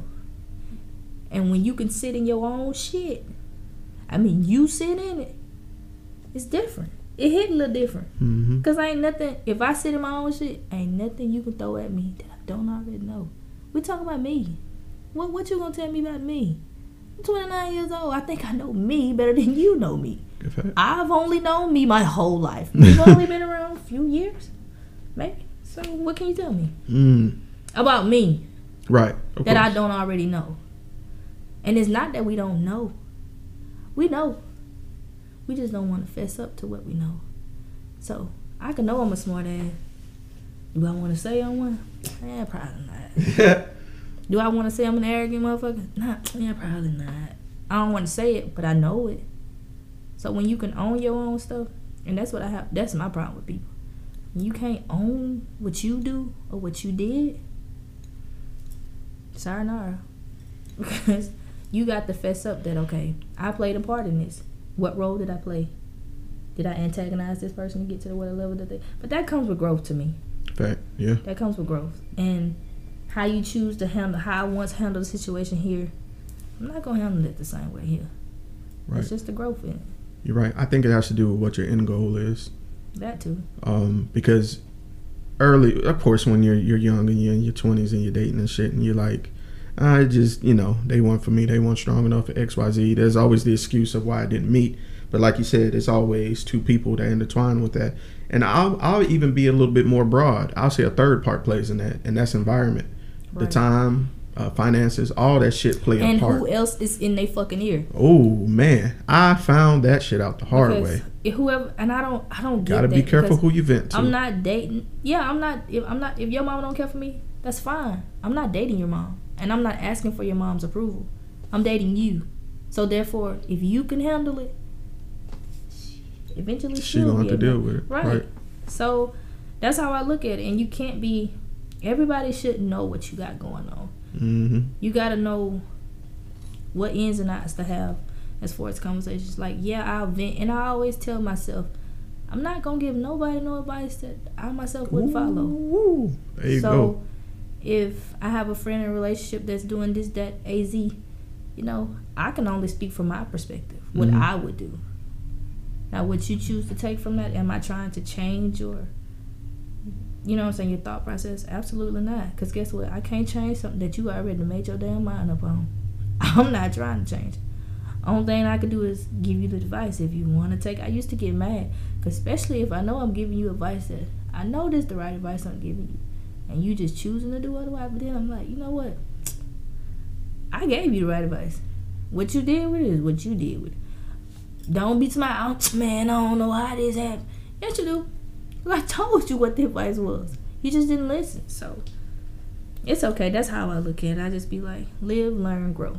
That's my whole motto. You don't add to me, you gotta go. That's where I'm at nowadays. It was I'm gonna lose some friends. Have I lost some? Yes. Oh, yeah. Am I gonna lose some more? Yes. Am I gonna gain some people that's beneficial to me? Hell yes. And them the people I want. What's crazy about that is I lost a 12-year plus friend. Really? I don't mind talking about this. This is personal, but fuck it. I always talk about being 100 on the recording. Well, fuck it. We're gonna keep it 100. Good friend of mine. It was 3 of us. We all met the same day. Went to college. All met on the same day. I met them. They were roommates. All clicked. Chicago, Mobile, Indianapolis. Interesting group. Chicago, right. Indianapolis, and Mobile. Okay. Tight. 3 fucking amigos. All city people, huh? Right. That's probably why I clicked. Probably. But we complimented each other, and I was the thinker. My boy Wyatt was the empath. He felt everything where everybody was come from. He was able to relay. Mike was I guess you could say he was the ride or die type. But we're coming with that mindset. Ride or die isn't always the best. It isn't, because sometimes they can't discern right from wrong. Right. 12 years plus. My boy was going through a divorce. Horrible. And he had kids involved. Now, I'm basically an uncle because I consider these other 2 my brothers. Well, when his wife split, his wife's kids had to go stay with her out of town. So did the wife get like full custody or? Coming to it. Okay. So day before the trial, this is for custody. Day before the trial, I get a knock on my door. It's her and the kids. Hey, I don't want to tell my husband. I can't afford a hotel. If I can't stay here, can the kids stay here? And I'm like, no, you can stay here. I'm not finna not let you. These are my nieces and nephews. I don't give a fuck what's going on. I'm gonna do right by them. Right. So I let them stay. The next day, something happened, but they would have to get an extended trial, whatever. Best friend comes there. Why the fuck you didn't tell me you had the kids over here last night? And I was like, well, to be honest, it's kind of sudden. She came to the door with the kids. I wasn't finna say no. You should have told them no. Why should I told them no? Them your kids though. I was like, thinking with that person sound like they thinking with the idea of trying to make sure to tell the wife no instead of thinking about the children. That's what it was all about. And I realized at that moment, if you can't respect why I made that decision, we ain't got nothing else to talk about. We can stop here. And quickly and surely we ended. Like it plunged from there. It's funny, he had a little female in his ear. Oh, they probably fucking. That's why they was over there. And I'm like, how dare you? How fucking dare you? With your kids there, nigga? Right. Really? And how well do you know me as a friend? Like, I ain't never came at your wife's sideways, nothing like that. And the funny thing is, I had to forgive myself out of that situation because the reason the divorce really happened is because of domestic violence. And you had to go. I would have to come and get him and take him out. But see, you know what the question I would have posed to your friend? What was that? They have what kind of like kids, girls or guys? Both. Like, okay. So what advice do I give my son in this situation? Do I tell him to stay in this situation? Do I tell him, am I being an example for the man that he needs to be? My daughter, is this the guy that she needs to be with? And then as a mother, what are you telling her as a woman? Those are the questions that I impose. And I say that because when you get married, you tend to forget, okay, it's about them at the end of the day. And I think that's what makes that's what makes me scared. And people laugh at me when I say that. I can make a baby with anybody, granted. But I need to know whether we work or not, you gonna take care of your responsibility. You ain't gotta be together for you to take care of your responsibility. Just do it. So you have to look at that. Take yourself out the equation for a minute and assess the entire situation Like I said, what advice are you telling them? And I say them, I mean the kids. Right. Do they put up with something like this? Is this something that you want them to go through? Are you being an example for them that you need them to be? All that plays a factor, in my honest opinion. And I don't respect no man that put their hand on a woman. Because I feel like, I don't know, if I ever caught my dad, and I mean ever, I'm shooting. I ain't even be no question. I don't give a damn. You ain't got to really put your hand on my mama. My mama? No, we ain't even going for that. It was but that that crazy. Shouldn't even question, like. And I should have seen it coming, honestly. Why you say that? Because he had an anger issue, and like me and Wyatt would try to, like, when they have situations, we'd immediately go there. Police be there, and we would deliberate to the police, like, look, we'll get him out of here. We'll do whatever. There's even a couple times we had to get him out of jail from people calling police, and all this happens in front of the kids all the time. And my ex, who was friends with her, would tell me stuff that would happen behind the scenes, and I guess I was so loyal, I was like, nah, he wouldn't do that. He wouldn't do that. But now, when I saw that response, if you willing to, if you want me to shut the door on your kids, man, just because you beefing with her, and you mad at me because of that, all right. Put your pride to the side. It ain't about you or her. Keeping them out of it. It was the fact that your kids ain't had nowhere. I sat on the couch with your nowhere kids. Nowhere to go. And you gonna tell me to close the door? It's crazy. To me, that says a lot about your character then. Because you're not... I said that says a lot about your character. I mean, in the sense of your character as a human being, that you have compassion enough to say, these are my nieces and my nephews. They clearly need somewhere to stay. And you can't just close the door. Then it says a lot about his character as a man, that you only care about self and your own selfish vendetta against the mother, instead of just saying, damn, he just did the right thing for my kid. And it's okay, because granted, it may not be a day, it may not be tomorrow, it may be months, years down the line, but I guarantee you're gonna think about it. He's gonna think about that instant and go, damn, that nigga really did have my back. Well, and then now you lost a friend.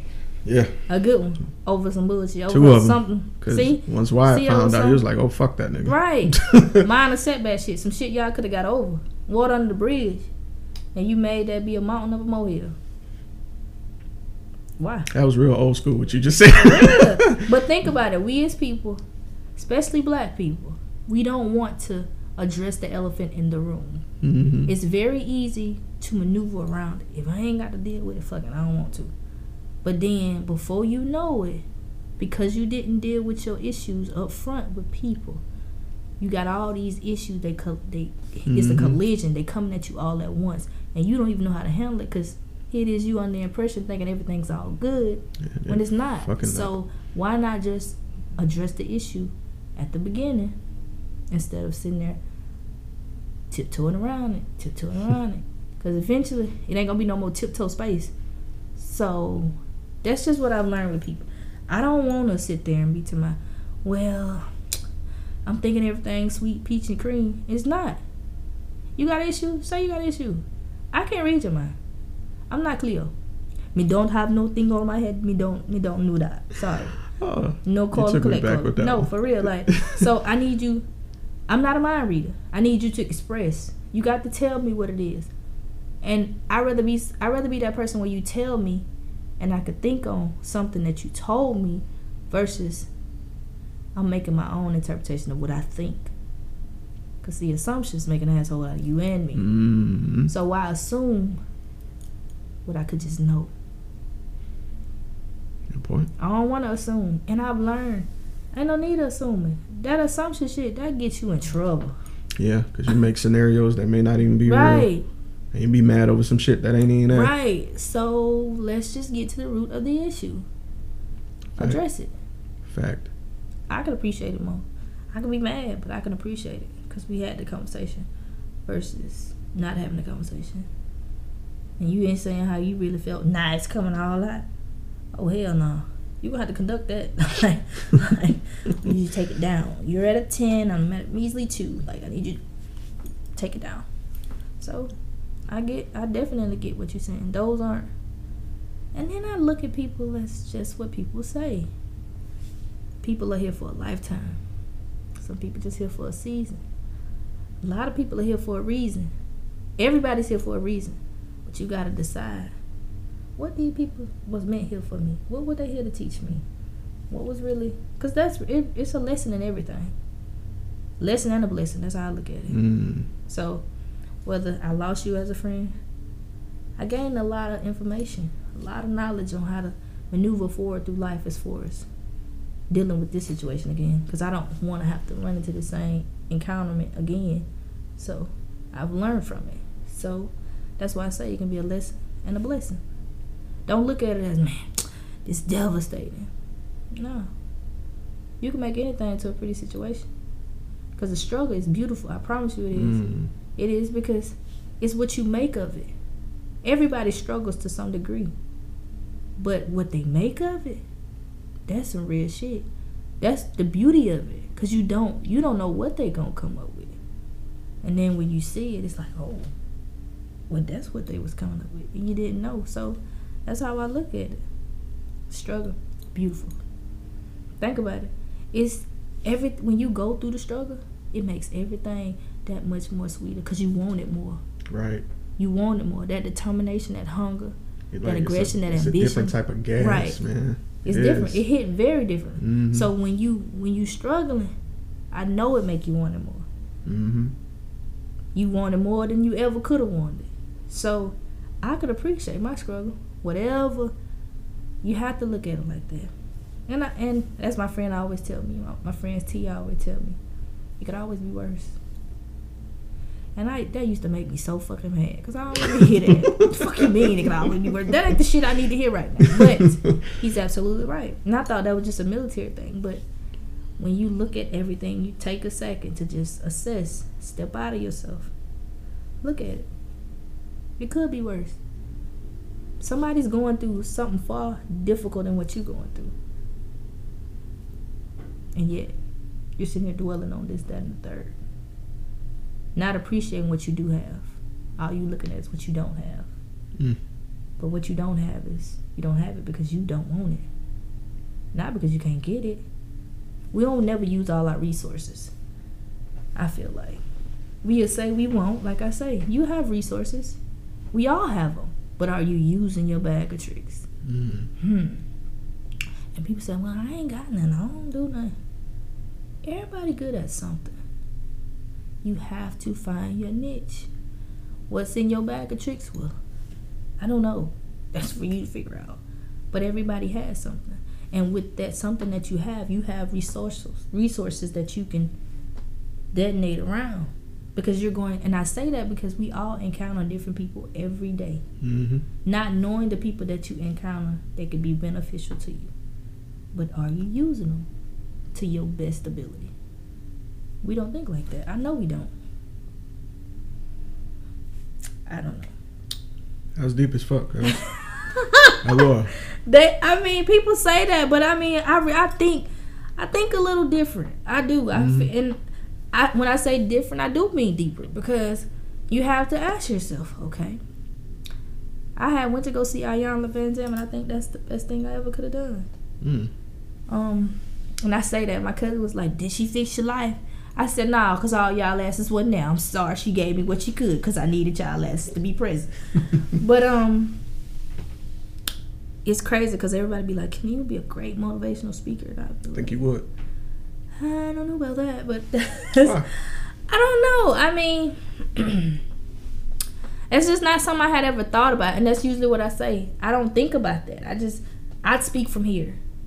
Like I said, this is from here, not knowing who it can impact or whatever. But I do feel like when I went seeing that lady, I was on a high, for a good 3-4 weeks.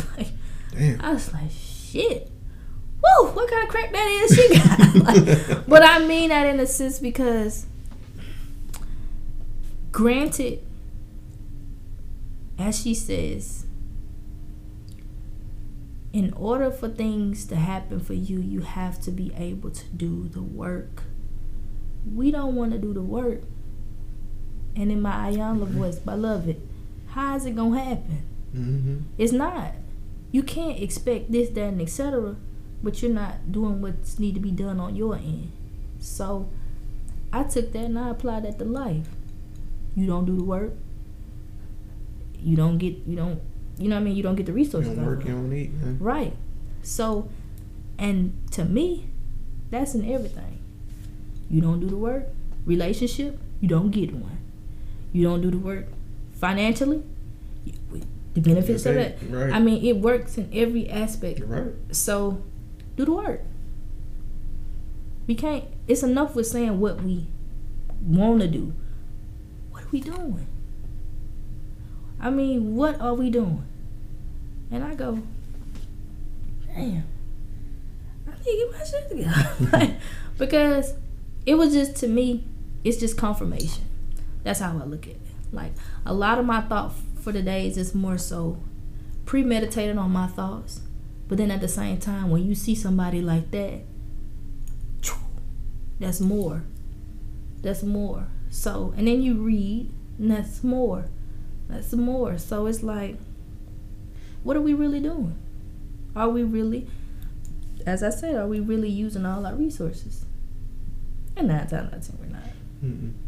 I think it's, like you said, not having that 360 assessing ability to see what's really around you. It's okay to step out yourself. Do that. We don't Niggas do it are enough. scared to do that. Well, Niggas are scared. how you gonna be scared to step outside yourself? And you ain't scared to shoot a gun. That's backwards. You want to kill somebody? You rather kill somebody instead of assessing the whole situation before you do it. It's true. Right. So no, you gotta think. Even if that little, man, your thought can change everything in a blink of an eye, in a blink. So you need to think. Think, not just, oh well, tomorrow everything's gonna be roses and peaches and the sky is gonna be orange. And no, think. I mean, and think intuitively. Like, really think. Like, don't just wait for, as I say, stop letting society teach us what we need to know. Look up that shit. And I say that in one of my pieces because I mean it. Stop. I feel like we rely on everybody else. And I say everybody else, I mean society, to teach us instead of just get familiarized with it yourself. Have you ever picked up a book? And that's the first thing people say, well, especially for black folks, you want to hide something, I just put it in the book. Because I know you ain't going to look. said it in one of my favorite songs. I know you ain't going to look. Something from a nigga, put it in the book. I know you ain't going to look. I know you ain't. This nigga here going to look, though. I promise you, this nigga, I can't speak for the rest, but me, she, her, I'm going to look. I'm sorry. I have to. I mean, I'm shortchanging myself if I don't. Right. So, I'm going to look. I'm going to be that nigga, that token nigga that you didn't think. And when I'm intelligent on top of that, ooh, that make the white folks mad. But, ooh, I love it. Because I want to prove to you I'm not just a nigga as you see me. I can be that nigga as you see me, but I can still have so much more going for myself as that nigga. So as Jay-Z said, whether I'm a black nigga, what the nigga say, whether I'm a house nigga, field nigga, I'm still a nigga. Yes. I'm still a nigga. So call me what you want. I could be the richest nigga. I'm okay with that. I'm still rich is in there. So, I mean, we got some people that have, I feel like we have so many people as far as celebrities. They don't realize the impact they have either. They don't. And I look at it and I go, it's funny because they don't have that outlook you just said, that 360. You got to have that though. Like, you got to have that. I say that you have to have that because it's so many eyes on you. Right. And they could literally make a change with just a bar in a song. Right. Because it's that inspiring that it leaves that type of impact on people. So just think what you could do. You ain't even got to just be with you. Imagine if I get Jay-Z, Diddy, Oprah, Tyler Perry, one room. That's a lot of black power in one room. A lot of black power, a lot of Shout money. Shout out to Tyler Perry, by the way. Right.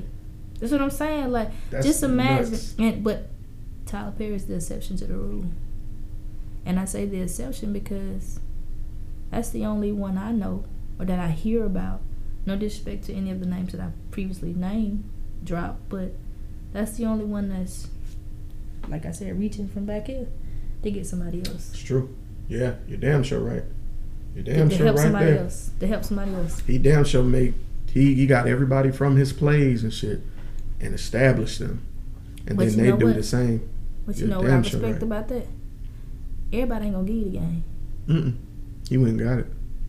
Found it out. Everybody ain't, and I say everybody ain't gonna give you the game in the sense of he puts his people in position.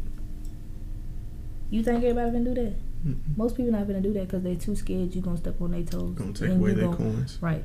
Where is it? He don't care. You know why he don't care? Because he know what he is. He know the kind of person that he is. I know where I stand. I know what I can bring to the table. And guess what? If you're better than me at it, just say, okay, you better. But ain't nobody doing what Tyler doing. Nobody. So guess what? As of right now, I'm sorry. Ding Dong, the witch is dead. He's winning. Oh yeah. That's how absolutely. I look at it. But especially with that last move. That studio. Amazed. Period. I just want to be the person that say, hey, how you doing? Welcome to Tyler. Nigga, let me just check your badge.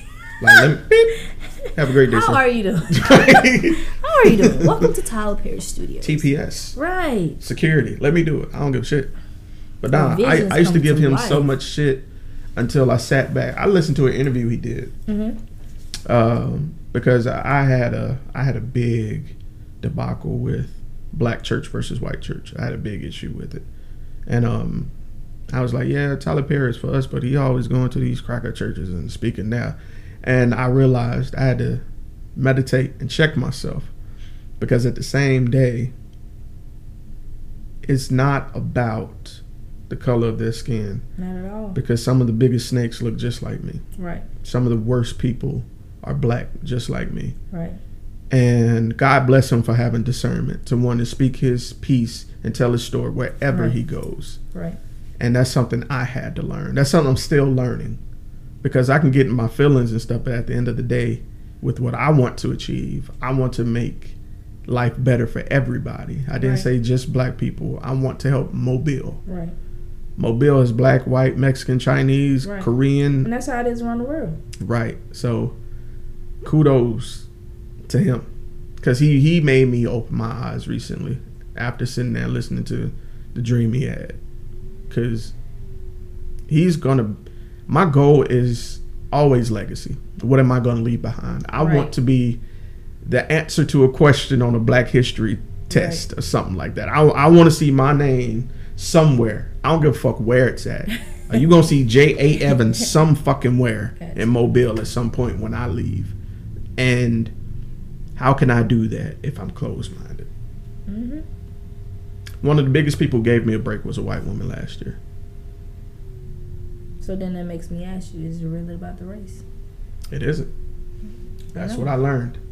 That was the hardest thing to come up to. Remember I was talking about how God gives the ability to do things and we set limitations? We do the same thing with race. There's nothing wrong with supporting black people. There's nothing wrong with supporting black businesses.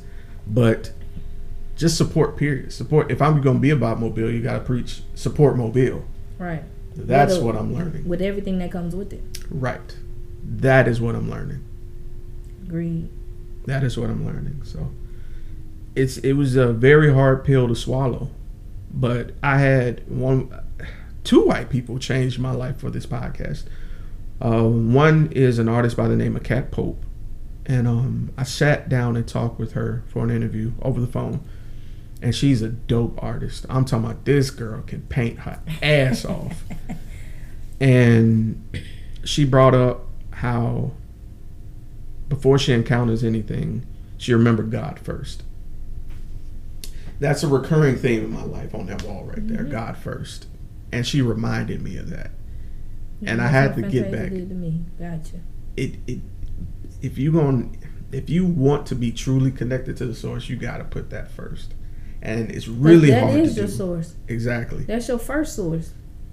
It's the hardest to remember sometimes, given what circumstances you were in. You're right. Because sometimes you be like, man, I got to pay X, Y, and Z, and I can't do this because I ain't got enough time. So I'm going to skip out on, church and stuff so I can do X, Y, and Z. But for every choice you make, God will let you make a certain amount of choices before He reveals Himself to you.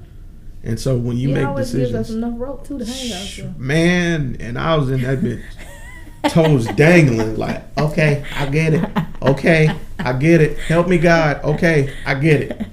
And He comes through, and I feel like God is like a parent, cuz like the more I tell this story, and this is probably like the third podcast I say this on, I feel like God is like a parent. You ask Him a question over and over and over and over. After a while, He's just like, I'm not going to answer.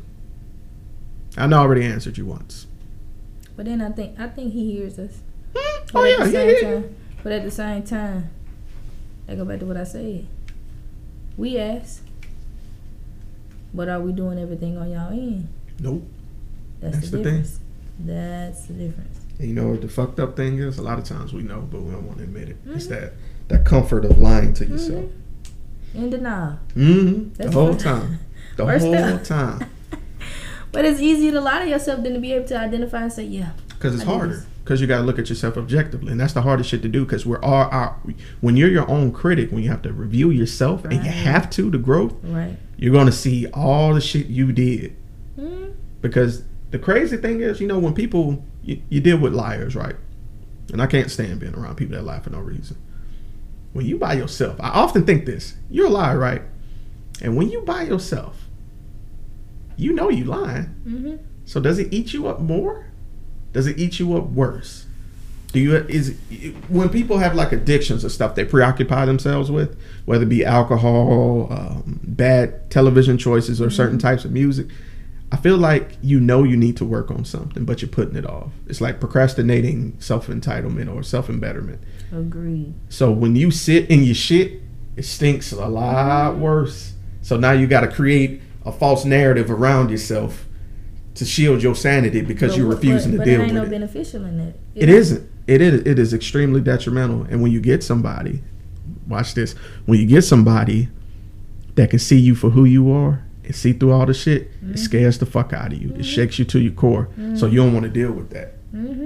So people that are actually potentially good for you, you can psychologically tell yourself they ain't. Boom. Been there, done it. Man, listen, I'm gonna tell you something. All right, so a couple people know this, a couple people don't. I'm a poet as well. Okay, cool. Did poetry at A&M all the time. I was part of the poetry club there, spoken word, everything there. I've been working on a piece called Dear Athena, and it's part of a book I'm writing. I'll go ahead and say the title because some people know. I think somebody called me. Oh, this is Mrs. Let me get that. Yeah. Hey. Yeah, I'm sitting here, me and Kenda doing a podcast episode. Ashley say hey. Hey. She said hey. I was telling her sister about her, because I thought she was coming on too last night. But she said she had a church, something that church. she had to go to an event. She got all fine on me, didn't tell me how fine she was getting. She sent me pictures. I'm like, you look stunning. But she was working on a piece. Yeah, so I'm writing a book called 88 Text Messages Not Sent. The concept is the entire book is going to be in the format of unsent text messages. Guys, and I'm sure girls probably do this shit too, but I'm saying guys because I'm a guy. Yeah, ring it again. That's Christina. Hey Marie. Hey. What's up? I think it's sweet. No, it's Kay. Yeah. Hey, sweet pea. Lord mercy. Hey.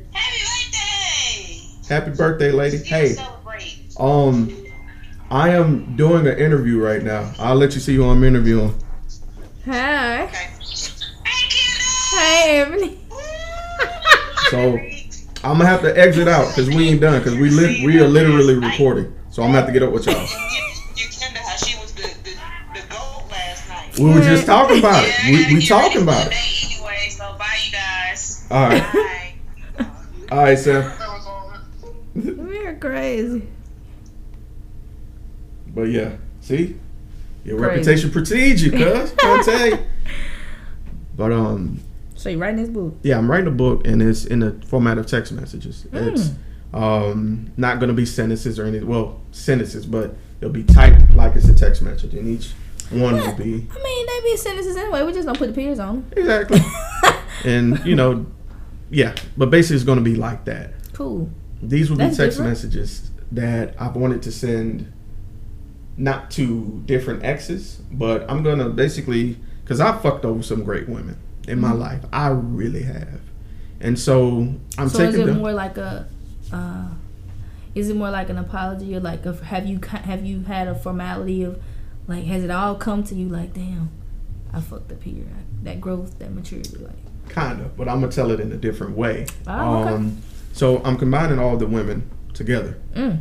And I love Greek mythology. Cool. My favorite goddess has been Athena. So her name is going to be Athena. Makes sense. Okay, so the backstory is that I'm telling Athena I fucked up. And each text is going to be a different aspect of me coming to that conclusion. Mm-hmm. And the last one will be the sync text message, which is actually a poem I've actually written. I've only let 2 people hear it, Ebony and Kate Marie. Okay. Now, My sis. yeah, basically your troop mates. My poor basically, sisters. basically. So when I let them hear, they're like, "Nigga, this is dope," and I'm like, "Yeah." Yeah, the concept even fucking dope. Thank you. You welcome. Cause I've never hadn't even been heard done. it. Yeah. It hadn't been done. That's why. Right. Yeah. So I'm gonna do an excerpt of that poem at y'all next show. Cool. Great. I I look forward. Right. And it's not that I've been nervous about it. Mm-hmm. I'm not nervous performing. Oh, as you can absolutely tell. not. Right. Yeah, I know. So Not that immediately. it's that It's personal. it's so personal. I get what you're saying. The whole way I came to this, Kenda, was really looking at myself and seeing the piece of shit that I was. But you know what I can respect about it? You came to yourself. A lot of people don't come.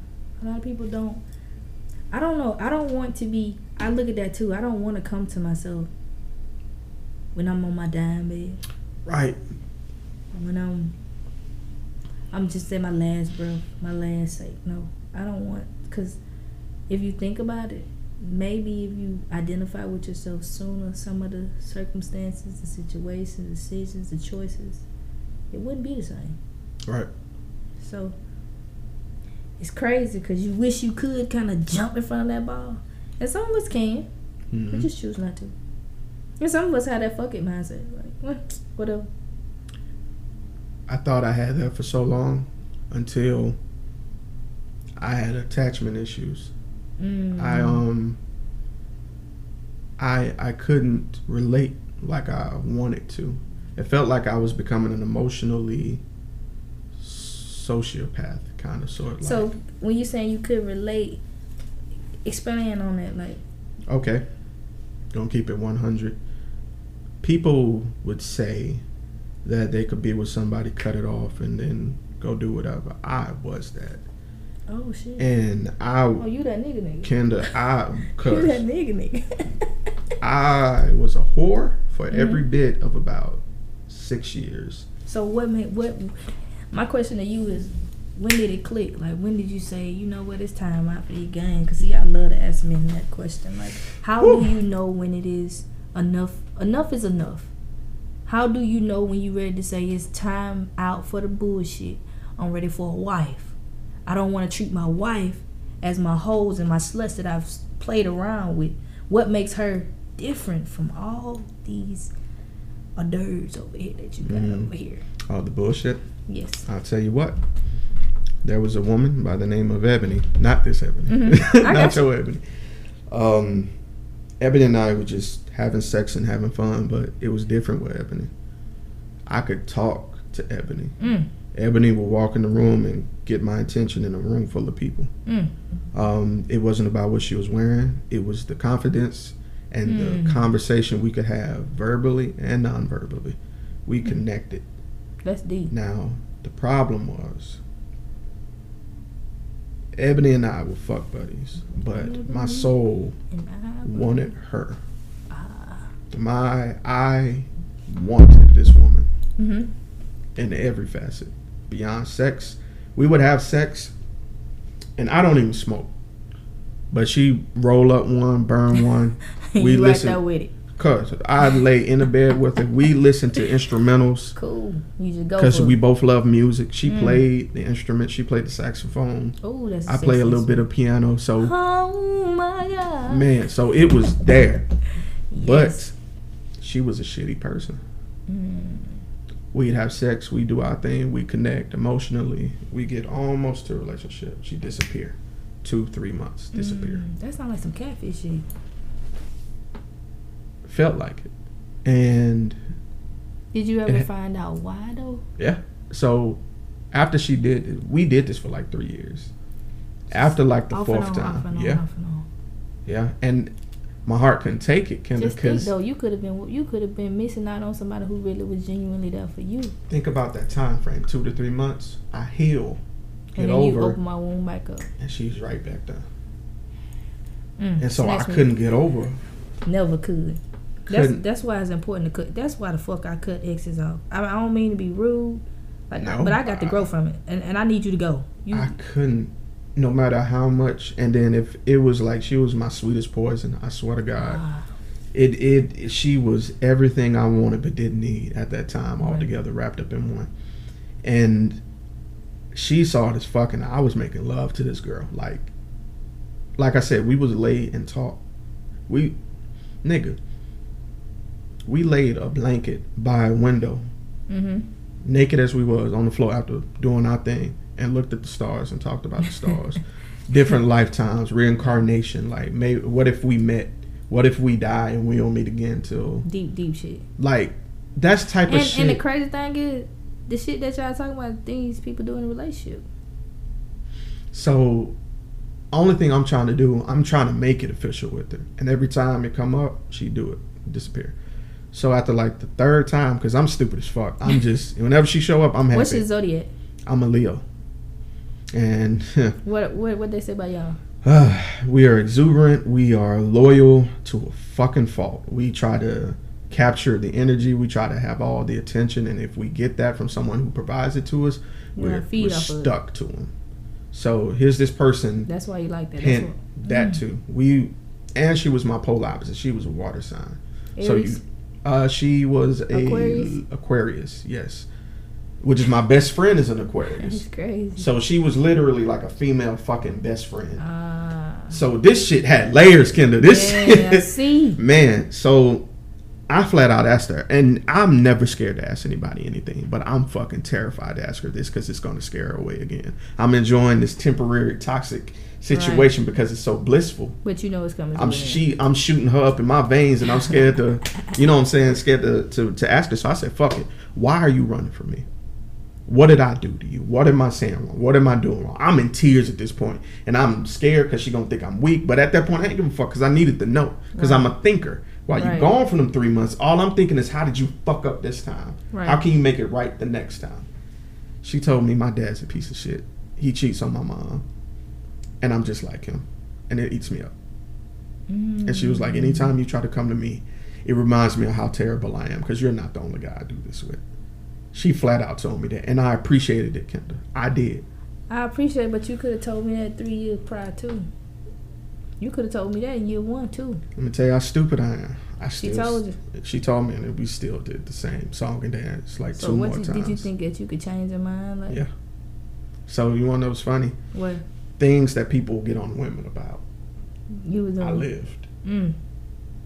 So when people say, well, women should just know if they got intuition. Nah, man, sometimes it's deeper than that. Sometimes that emotional connection that you have for somebody, sometimes it's reciprocated. Right. And it's due to they being hurt. She's hurt. I don't know where she is right now, but I pray she found help because she's an amazing person. She'll make a great wife, I hope, but she needs to deal with those demons and not run from them. Now, with seeing that, I looked at myself. My best friend told me after I told him what was really going on with Ebony, because your best friend knows you. He knows where you're going. He's like, oh, you going fucking with Ebony? Damn, what's she been? Like, that's how my nigga talk to me, man. He could tell me shit like that. So Like, cuz you ain't learn from the last 3 months, bro. my nigga came to me one time. He was like, "Man, real shit, you can do better, dog. I know you like her. I know she's cool. She's You a deserve wonderful better." person." But he was like, "Brother, So your self-worth. What did you know your self-worth? mm-mm. That's important, man. With black men and self-esteem, when you don't address it and put it on material things and not really who you are, it wanes and shines. It's always this instead of this. Mm-hmm. So when he told me that, and my best, this is how I know this will be my nigga for life. He told me that and he got tears. He said, he was like, "You deserve so much better because you are a phenomenal person." And And he's crying, telling me this. And I'm like, he sees something you don't need to see it. and that's the scariest shit. It is. I agree with you wholeheartedly on that. I wouldn't even be in the podcast I'm in if it wasn't for. Did I mention that? Like, my podcast is my choir director. What? My choir director at Bishop. I call her my musical hummingbird, and I say that in the sense of, That was beautiful, by the way. that's what I call her, my musical hummingbird, and I say that in the sense because she made me realize I have so much to offer, whether it's music, everything, every aspect. There are layers to me, and I gave that lady hell. I really did. I told her son that when he interviewed me. I was like, he's like, "Man, my mama loves you." I said, "Bro, I ain't even finna lie to you. I gave your mama hell, but I only gave her hell because everything that she was trying to teach me and instill in me, I knew it was for the betterment of me. I didn't want it. I didn't want it because I was running from it. And I think I laugh now because look how things shape. She's gone back to New Jersey. Now her kids are down here, and ironically, I get to do this podcast because Fred had came to me and he was like, "Well, my mom had suggested you," and I was like, "She did?" He was like, "Yeah." And we went out to dinner and everything, just talking about the podcast. He's kind of interviewing me in the process to see if I'm even worthy. Did I have the credentials and whatnot? And I told her I would go. Like, I didn't have a problem with it. And we talked and we laughed. And he was like, "Kenda, I can see why my mama love you." And I was like, "Yeah, but I didn't see that at the beginning. Your mom came with that up front. And I feel like I shitted on her. So, as I always tell her, any success that I have, we have. Because she made me see myself deeper than what I saw myself. Whether it be musically, writings. I took creative writing because she suggested it. You took that too, huh? She suggested that at Bishop. I wasn't going to do that. But I was writing so much. Everything I write, I give it to her. She be the first person to read it. Damn, my friends. I give it to her. And I give it to her because she's a music. She knows. Like, so everything I'm writing, I'm giving it to her. That's my baby. And I'm sharing my work with you. And so that's what made me say I do creative writing. And then it just blossomed into so much more. But from the beginning, I gave her so much hell. Because I was like, man. That's why I'm a little rebellious one. But I'm a Sour Patch Kid. But eventually, like I say, start off sour. Yes, but I'm so They sweet. Like I wouldn't be.